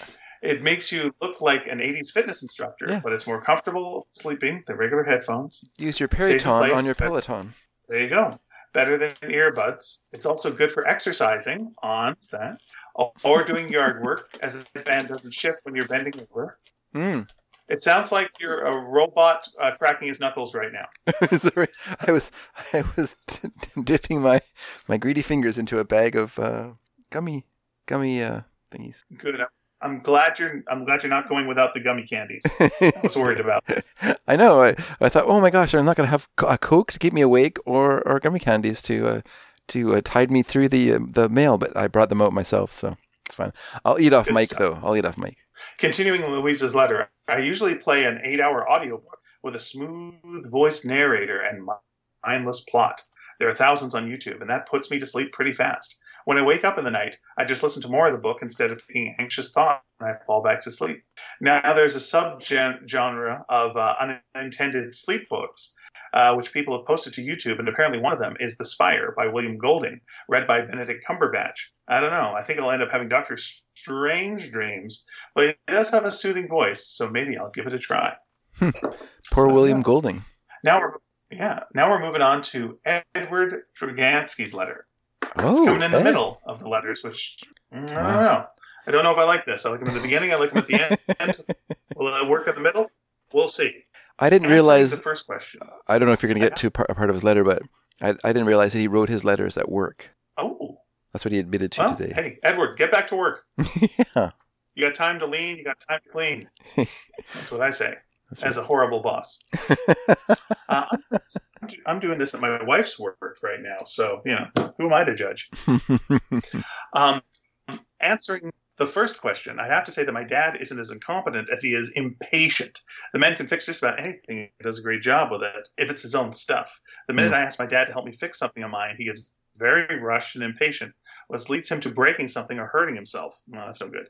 I've gotten to where I chose whether or not the job is right for him or not out of his best interests. He knows none of this. It's just us looking out for him and his own stuff. I'm glad he doesn't know what a podcast is. Yep. That's what I say to all my parents, too. I did have a car I bought right out of college, a Ford Probe. This car was a Ford with a Mazda powertrain under the hood, and it was a disaster of a vehicle. I had this thing in and out of the shop for almost a month, and the most incompetent mechanics trying to repair it. At one point, they told me I needed a new planetary gear. A planetary gear? Who are you, Scotty in engineering? That sounds like something on the USS Enterprise. That is where Scotty works. On top of it, I think it's in your transmission, isn't it? Yeah. They gave me a loaner Ford Tempo. Ford Tempo? What am I, Yo-Yo Ma? On the USS Enterprise? In the holodeck? No. Anyway, go ahead. They gave me a loaner Ford Tempo to drive that smelled like BO and beer farts. Ooh. Once I knew, well, you know what? The beer farts do cover up the BO. Yeah. The BO does cover up the beer farts. So, nature has a plan. Let's be fair to the beer farts. Once I knew that the Ford Probe was in stable shape, I sold it and bought a black Camaro so I could have at least one cool car before we started having kids. The Ford Probe was a turd on wheels, and I challenged my fellow sneakers, when was the last time you saw a Ford Probe on the road, if ever? Yeah, the last time I saw it was chasing the $6 million man. Oh, sorry, that was the Venus probe. I'm sorry. Okay, very good. I was going to go, all you need to do is get just a little bit past 60 miles an hour, and you got that guy. Once again, this episode, Ian was dead on about how we remember all the sensory details of our grandparents' house. I can still smell and feel what my grandmother's house was like. It's hardwired into me, the smell of cigarettes and coffee in the morning, along with a stiffness as if the house wasn't allowed to breathe. It sounds awful, but I would give anything to experience it once again. My grandma, who didn't have one enemy in the world, sat at her kitchen table in a state of complete bliss. The small TV in the kitchen was always tuned to WGN Chicago, and the TV guide was always on the table. I'd wait and start going through the TV guide, and it wasn't long before Grandma would ask, "What time does Arnold come on?" That was what she called Different Strokes, one of her favorite shows. Same time as it did yesterday, Grandma, 9:30. She smiled, not realizing Arnold would be on anyway because the TV was always tuned to WGN. The house wasn't a palace, but I was treated like a prince when I was there. That's very sweet. About Laserdiscs, I had a player where you had to flip the discs, but more so if they were in CAV format. CAV were the discs that were encoded with more detail, so you could pause the screen for a clear, still picture. Those discs were lesser encoded. The lesser encoded CLV discs were the lesser encoded kind. The screen went blue when paused. Those didn't require flipping as often as the CAV discs. When I paid a whopping $250 for the first Star Wars trilogy in the deluxe CAV format, I was flipping those discs since it took 9 of them front and back to watch the first 3 movies. Oh my But I God. could pause it for the first time and see everything. Mhm. And thank you to Ian, that's me, for recommending the Marvels podcast. I subscribe, but my Sneaky Dragon always comes first. Oh, thanks so much. Jonathan Bampton writes, "Oh, Chris, so good. Harder than it looks. Okay. My poor attempts. As your spy can die, can't buy me a license to kill. Do you want to know a state secret? And for no one's eyes." Well done. Well done. Yes. And again, it's the James Bond did not like the Beatles, so he would hate those. Well done. Mick Elliott writes, Yeah. "I think probably a Daniel Craig James Bond would be okay with the Beatles. I'm gonna bet that." Yeah, I think he's changed a Mick little Elliott bit. writes, "Yes. Years ago, as an undergrad, I performed in a 007 themed comedy review titled 'You Only Laugh Twice.' Don't think I can top that, but here are some Ian Fleming-ish titles. Okay. Quartz Claw, Mhm. Professor Niet, Cubic Zirconia is Forever, Live and Let Lie, The Scorpion of Antwerp, Cyanide Kiss, The Honeypot Dossier, and The Man with the Diamond Finger, and so on." Oh, that would be the worst doctor. The worst doctor. And we move on from diamonds to crystal. Oh, My husband hired a so-called professional painter to paint the metal roof on a rental house last year.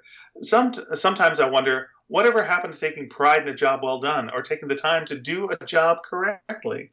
The guy didn't bother to sweep off leaves or sticks from the roof before painting. Oh. Oh, that's awful. that's He also used a ridiculous. tree to clean his brushes. Just wiped them off on a squirrel. Oh And my left a gosh. huge silver puddle of paint in the yard. Perfect. Will Bond ever retire? Perhaps one day he'll transfer from Her Majesty's Secret Service to Her Majesty's Public Service. Submitted for your amusement is the James Bond title, The Man with the Golden Card.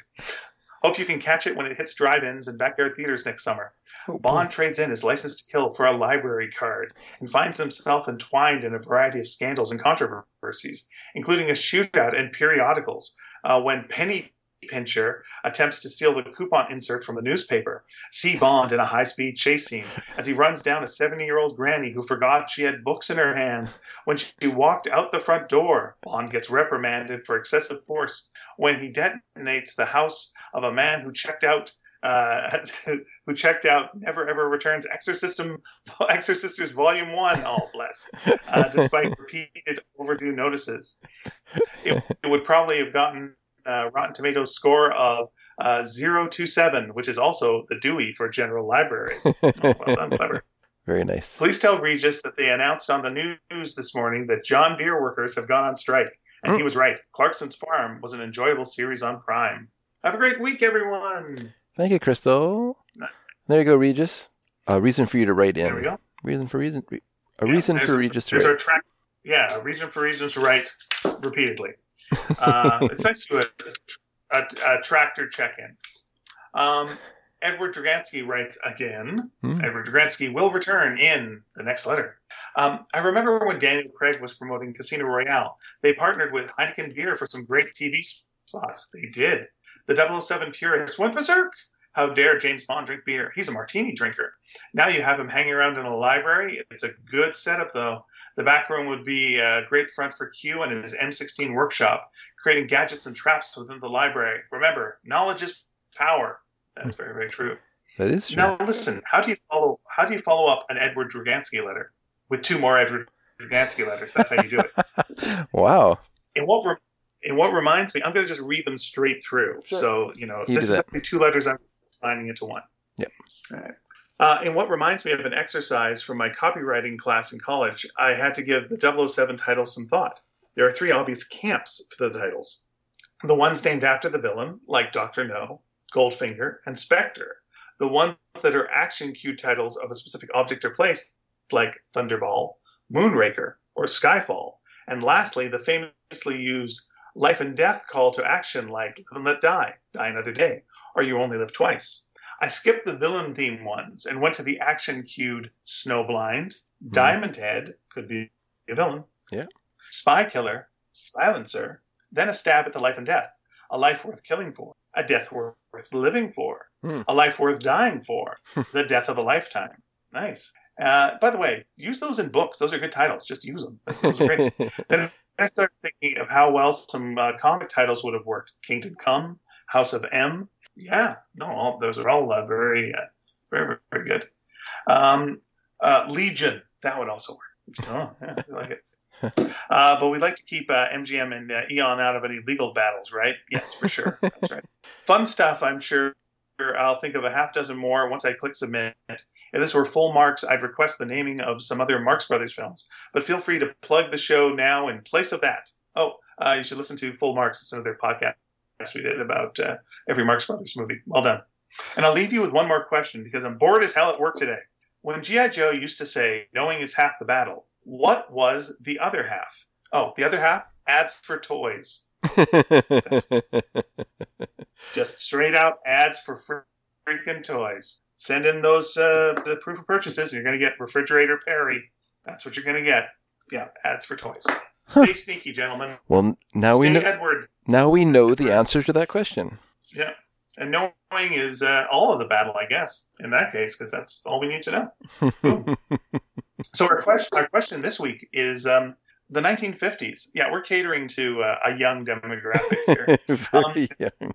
Yes. What was funny in the 50s? What was funny? You know what? I'll even take early 60s. Early 60s, before it got, into Dave's music that he was playing earlier, that crazy rock and roll. But like around the 50s to the early 60s, what was funny? Because I feel it was a very buttoned down time, as Dave says. Even there was even like an album called The Button Down Comedy of Bob Newhart. I can think of one TV show that wasn't that buttoned down, but okay. Most of the others, I think. Oh, you want me to say it? Yeah, sure. You'll Never Get Rich. Okay, Steve Bilko, yeah. Sergeant Bilko, yeah. The Bilko show, yeah. Sure. That was I think that show was pretty daring for its time, like pretty And then inspired Top Cat, which was a cat who wore a tie. And so all the other cats, they all wore ties because you got to wear a tie. Because cats are very formal and always wear a tie. Good for them. They love wearing stuff around their necks. They love it. Crazy about it. What? Okay, so in our modern times, if someone's making limited animation, what would replace the tie? What would they have now? You know what? It would just be that loosey-goosey flash animation where like they just like loop into the shot and then loop out of the shot. Like they don't physically. If you're talking really, I would say that. But yeah. Let's see. What would physical thing that they would have in today's modern animation? Oh boy, there's so many different types of animation. Depends what you're talking about. Yeah, I'm just thinking of limited animation of the sort of the Hanna-Barbera type. What could they use now? Like, because when they put ties on all those creatures, ties are a fairly common day-to-day thing that you would see, but I don't think ties are quite as common as they were in those days. Like, Yeah, the problem is there isn't really the Saturday morning animation. Well, like there was. They cranked out the stuff. Yeah. I'm thinking like, I'm going to like Gravity Falls, right now, or, Big City Greens, and it's like, that's actually pretty well done animation. I would say the thing that you would see more often now is very large eyes, huge eyes, big bulgy eyes. Yeah. On all these characters. Yeah. So that would be a thing that would go, it's bulgy eye time. I don't know if The Simpsons was the inspiration for that, but we're in a very bulgy eye generation. What do you think? Well, I'm just trying to think of like how they would hide like the head turning, so they don't have to like animate the whole thing. I'm not sure what is so commonplace now that everyone. Well, it's not steps anymore. So you know what it is? That. The kerchief. What? Everyone wears a kerchief around their neck nowadays. Everywhere you go. See a kerchief. There you go. Hey guys, stop wearing kerchiefs around your neck. Actually, what would make it really easy now is everyone wearing masks. Don't have to even do the mouth. Yeah. Don't have to do the mouth at all. Oh yeah. Yeah, you think that would make it easier, right? There was there was actually a thing Emma Allen, my editor at the New Yorker, Yep. did a panel this weekend about cartooning, and some of the cartoonists who were on it were talking about having to draw people with masks, and it makes it more difficult because you can't show the expression, and it's hard to see who's talking. Yeah. You think like, oh, you have to draw less face; it makes it easier. Nope, makes it more difficult. I would think so. Yeah. Yeah. Plus, how do you Yeah. explain the cat wearing a mask? It's really hard then. Oh, there'd be a funny joke about that. Hilarious joke. I'm sorry. Are you familiar with cartoons? Cats act like people. It does That's seem seem- funny. They do seem a popular subject. You're right. We sold 2 cartoons in the last couple of days, which is nice. To New We York, sold the New one Yorker?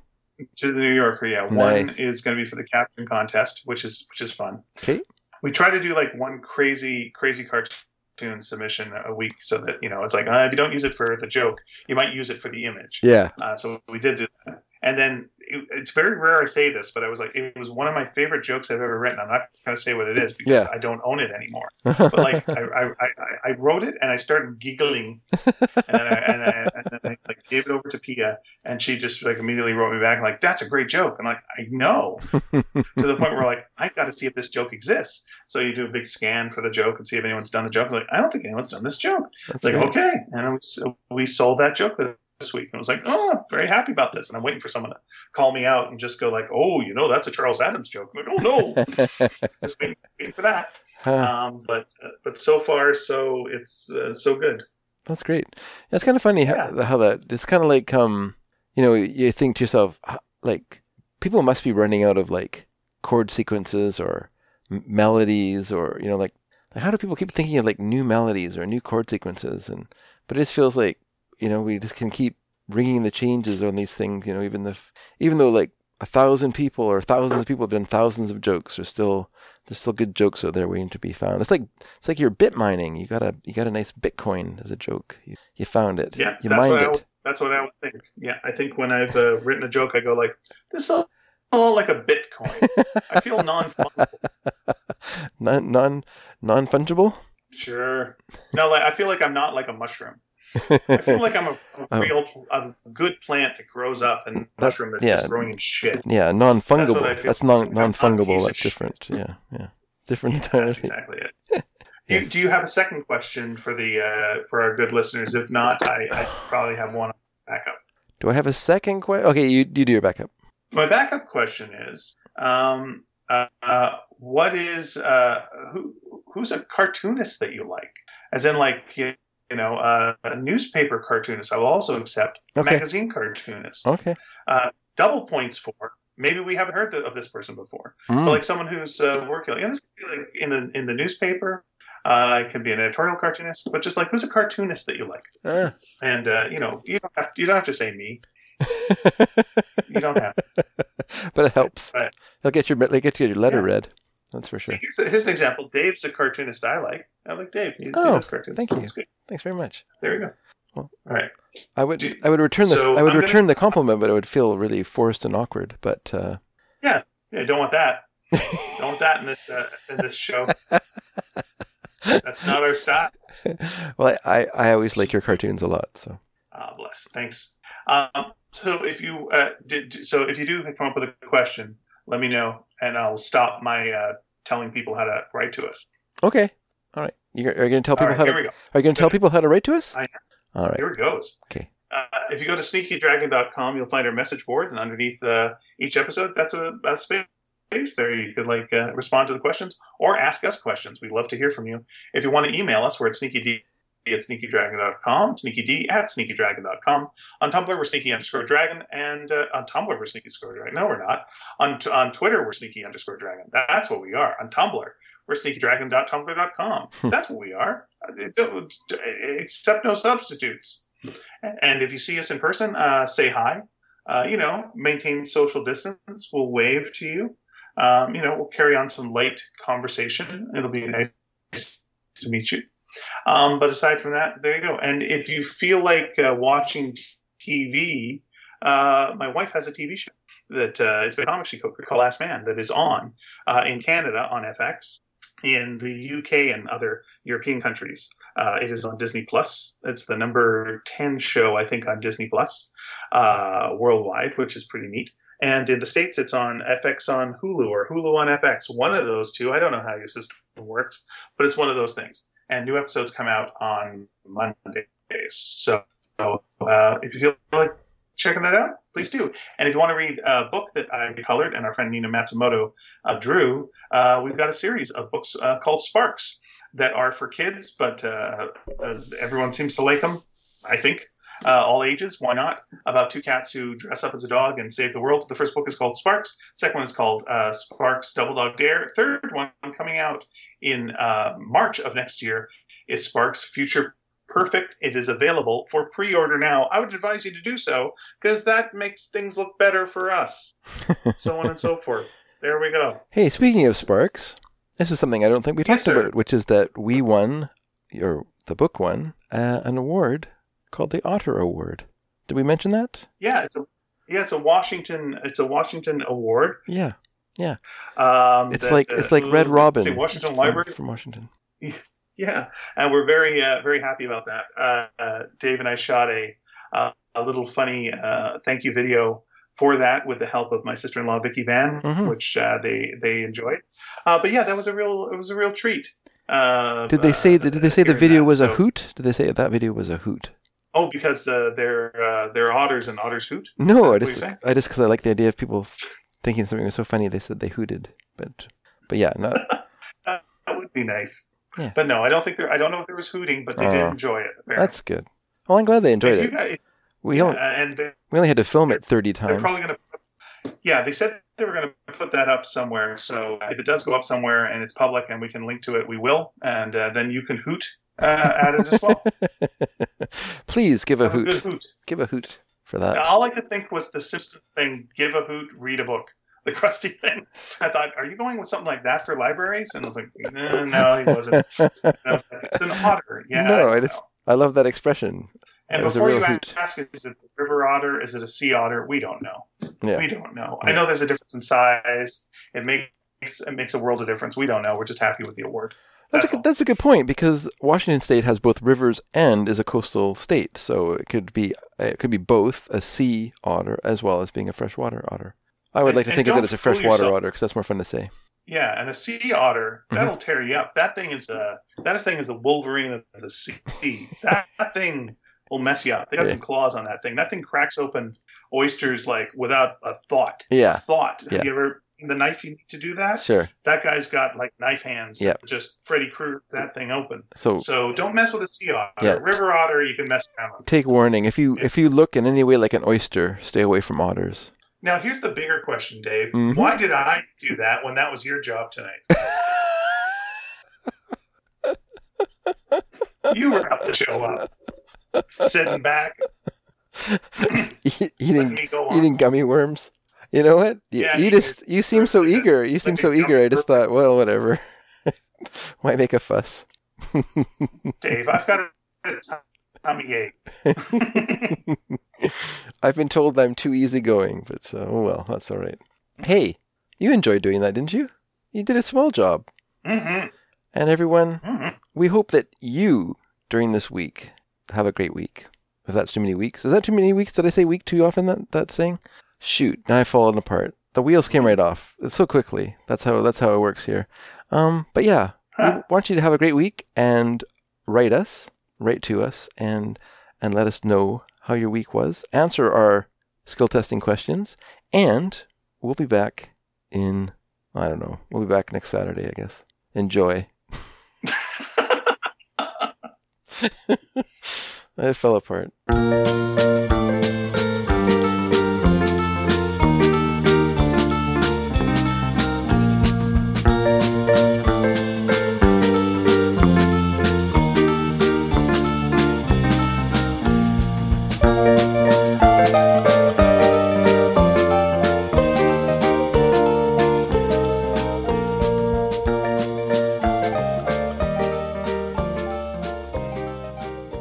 That's fine. You got smoother as it went along.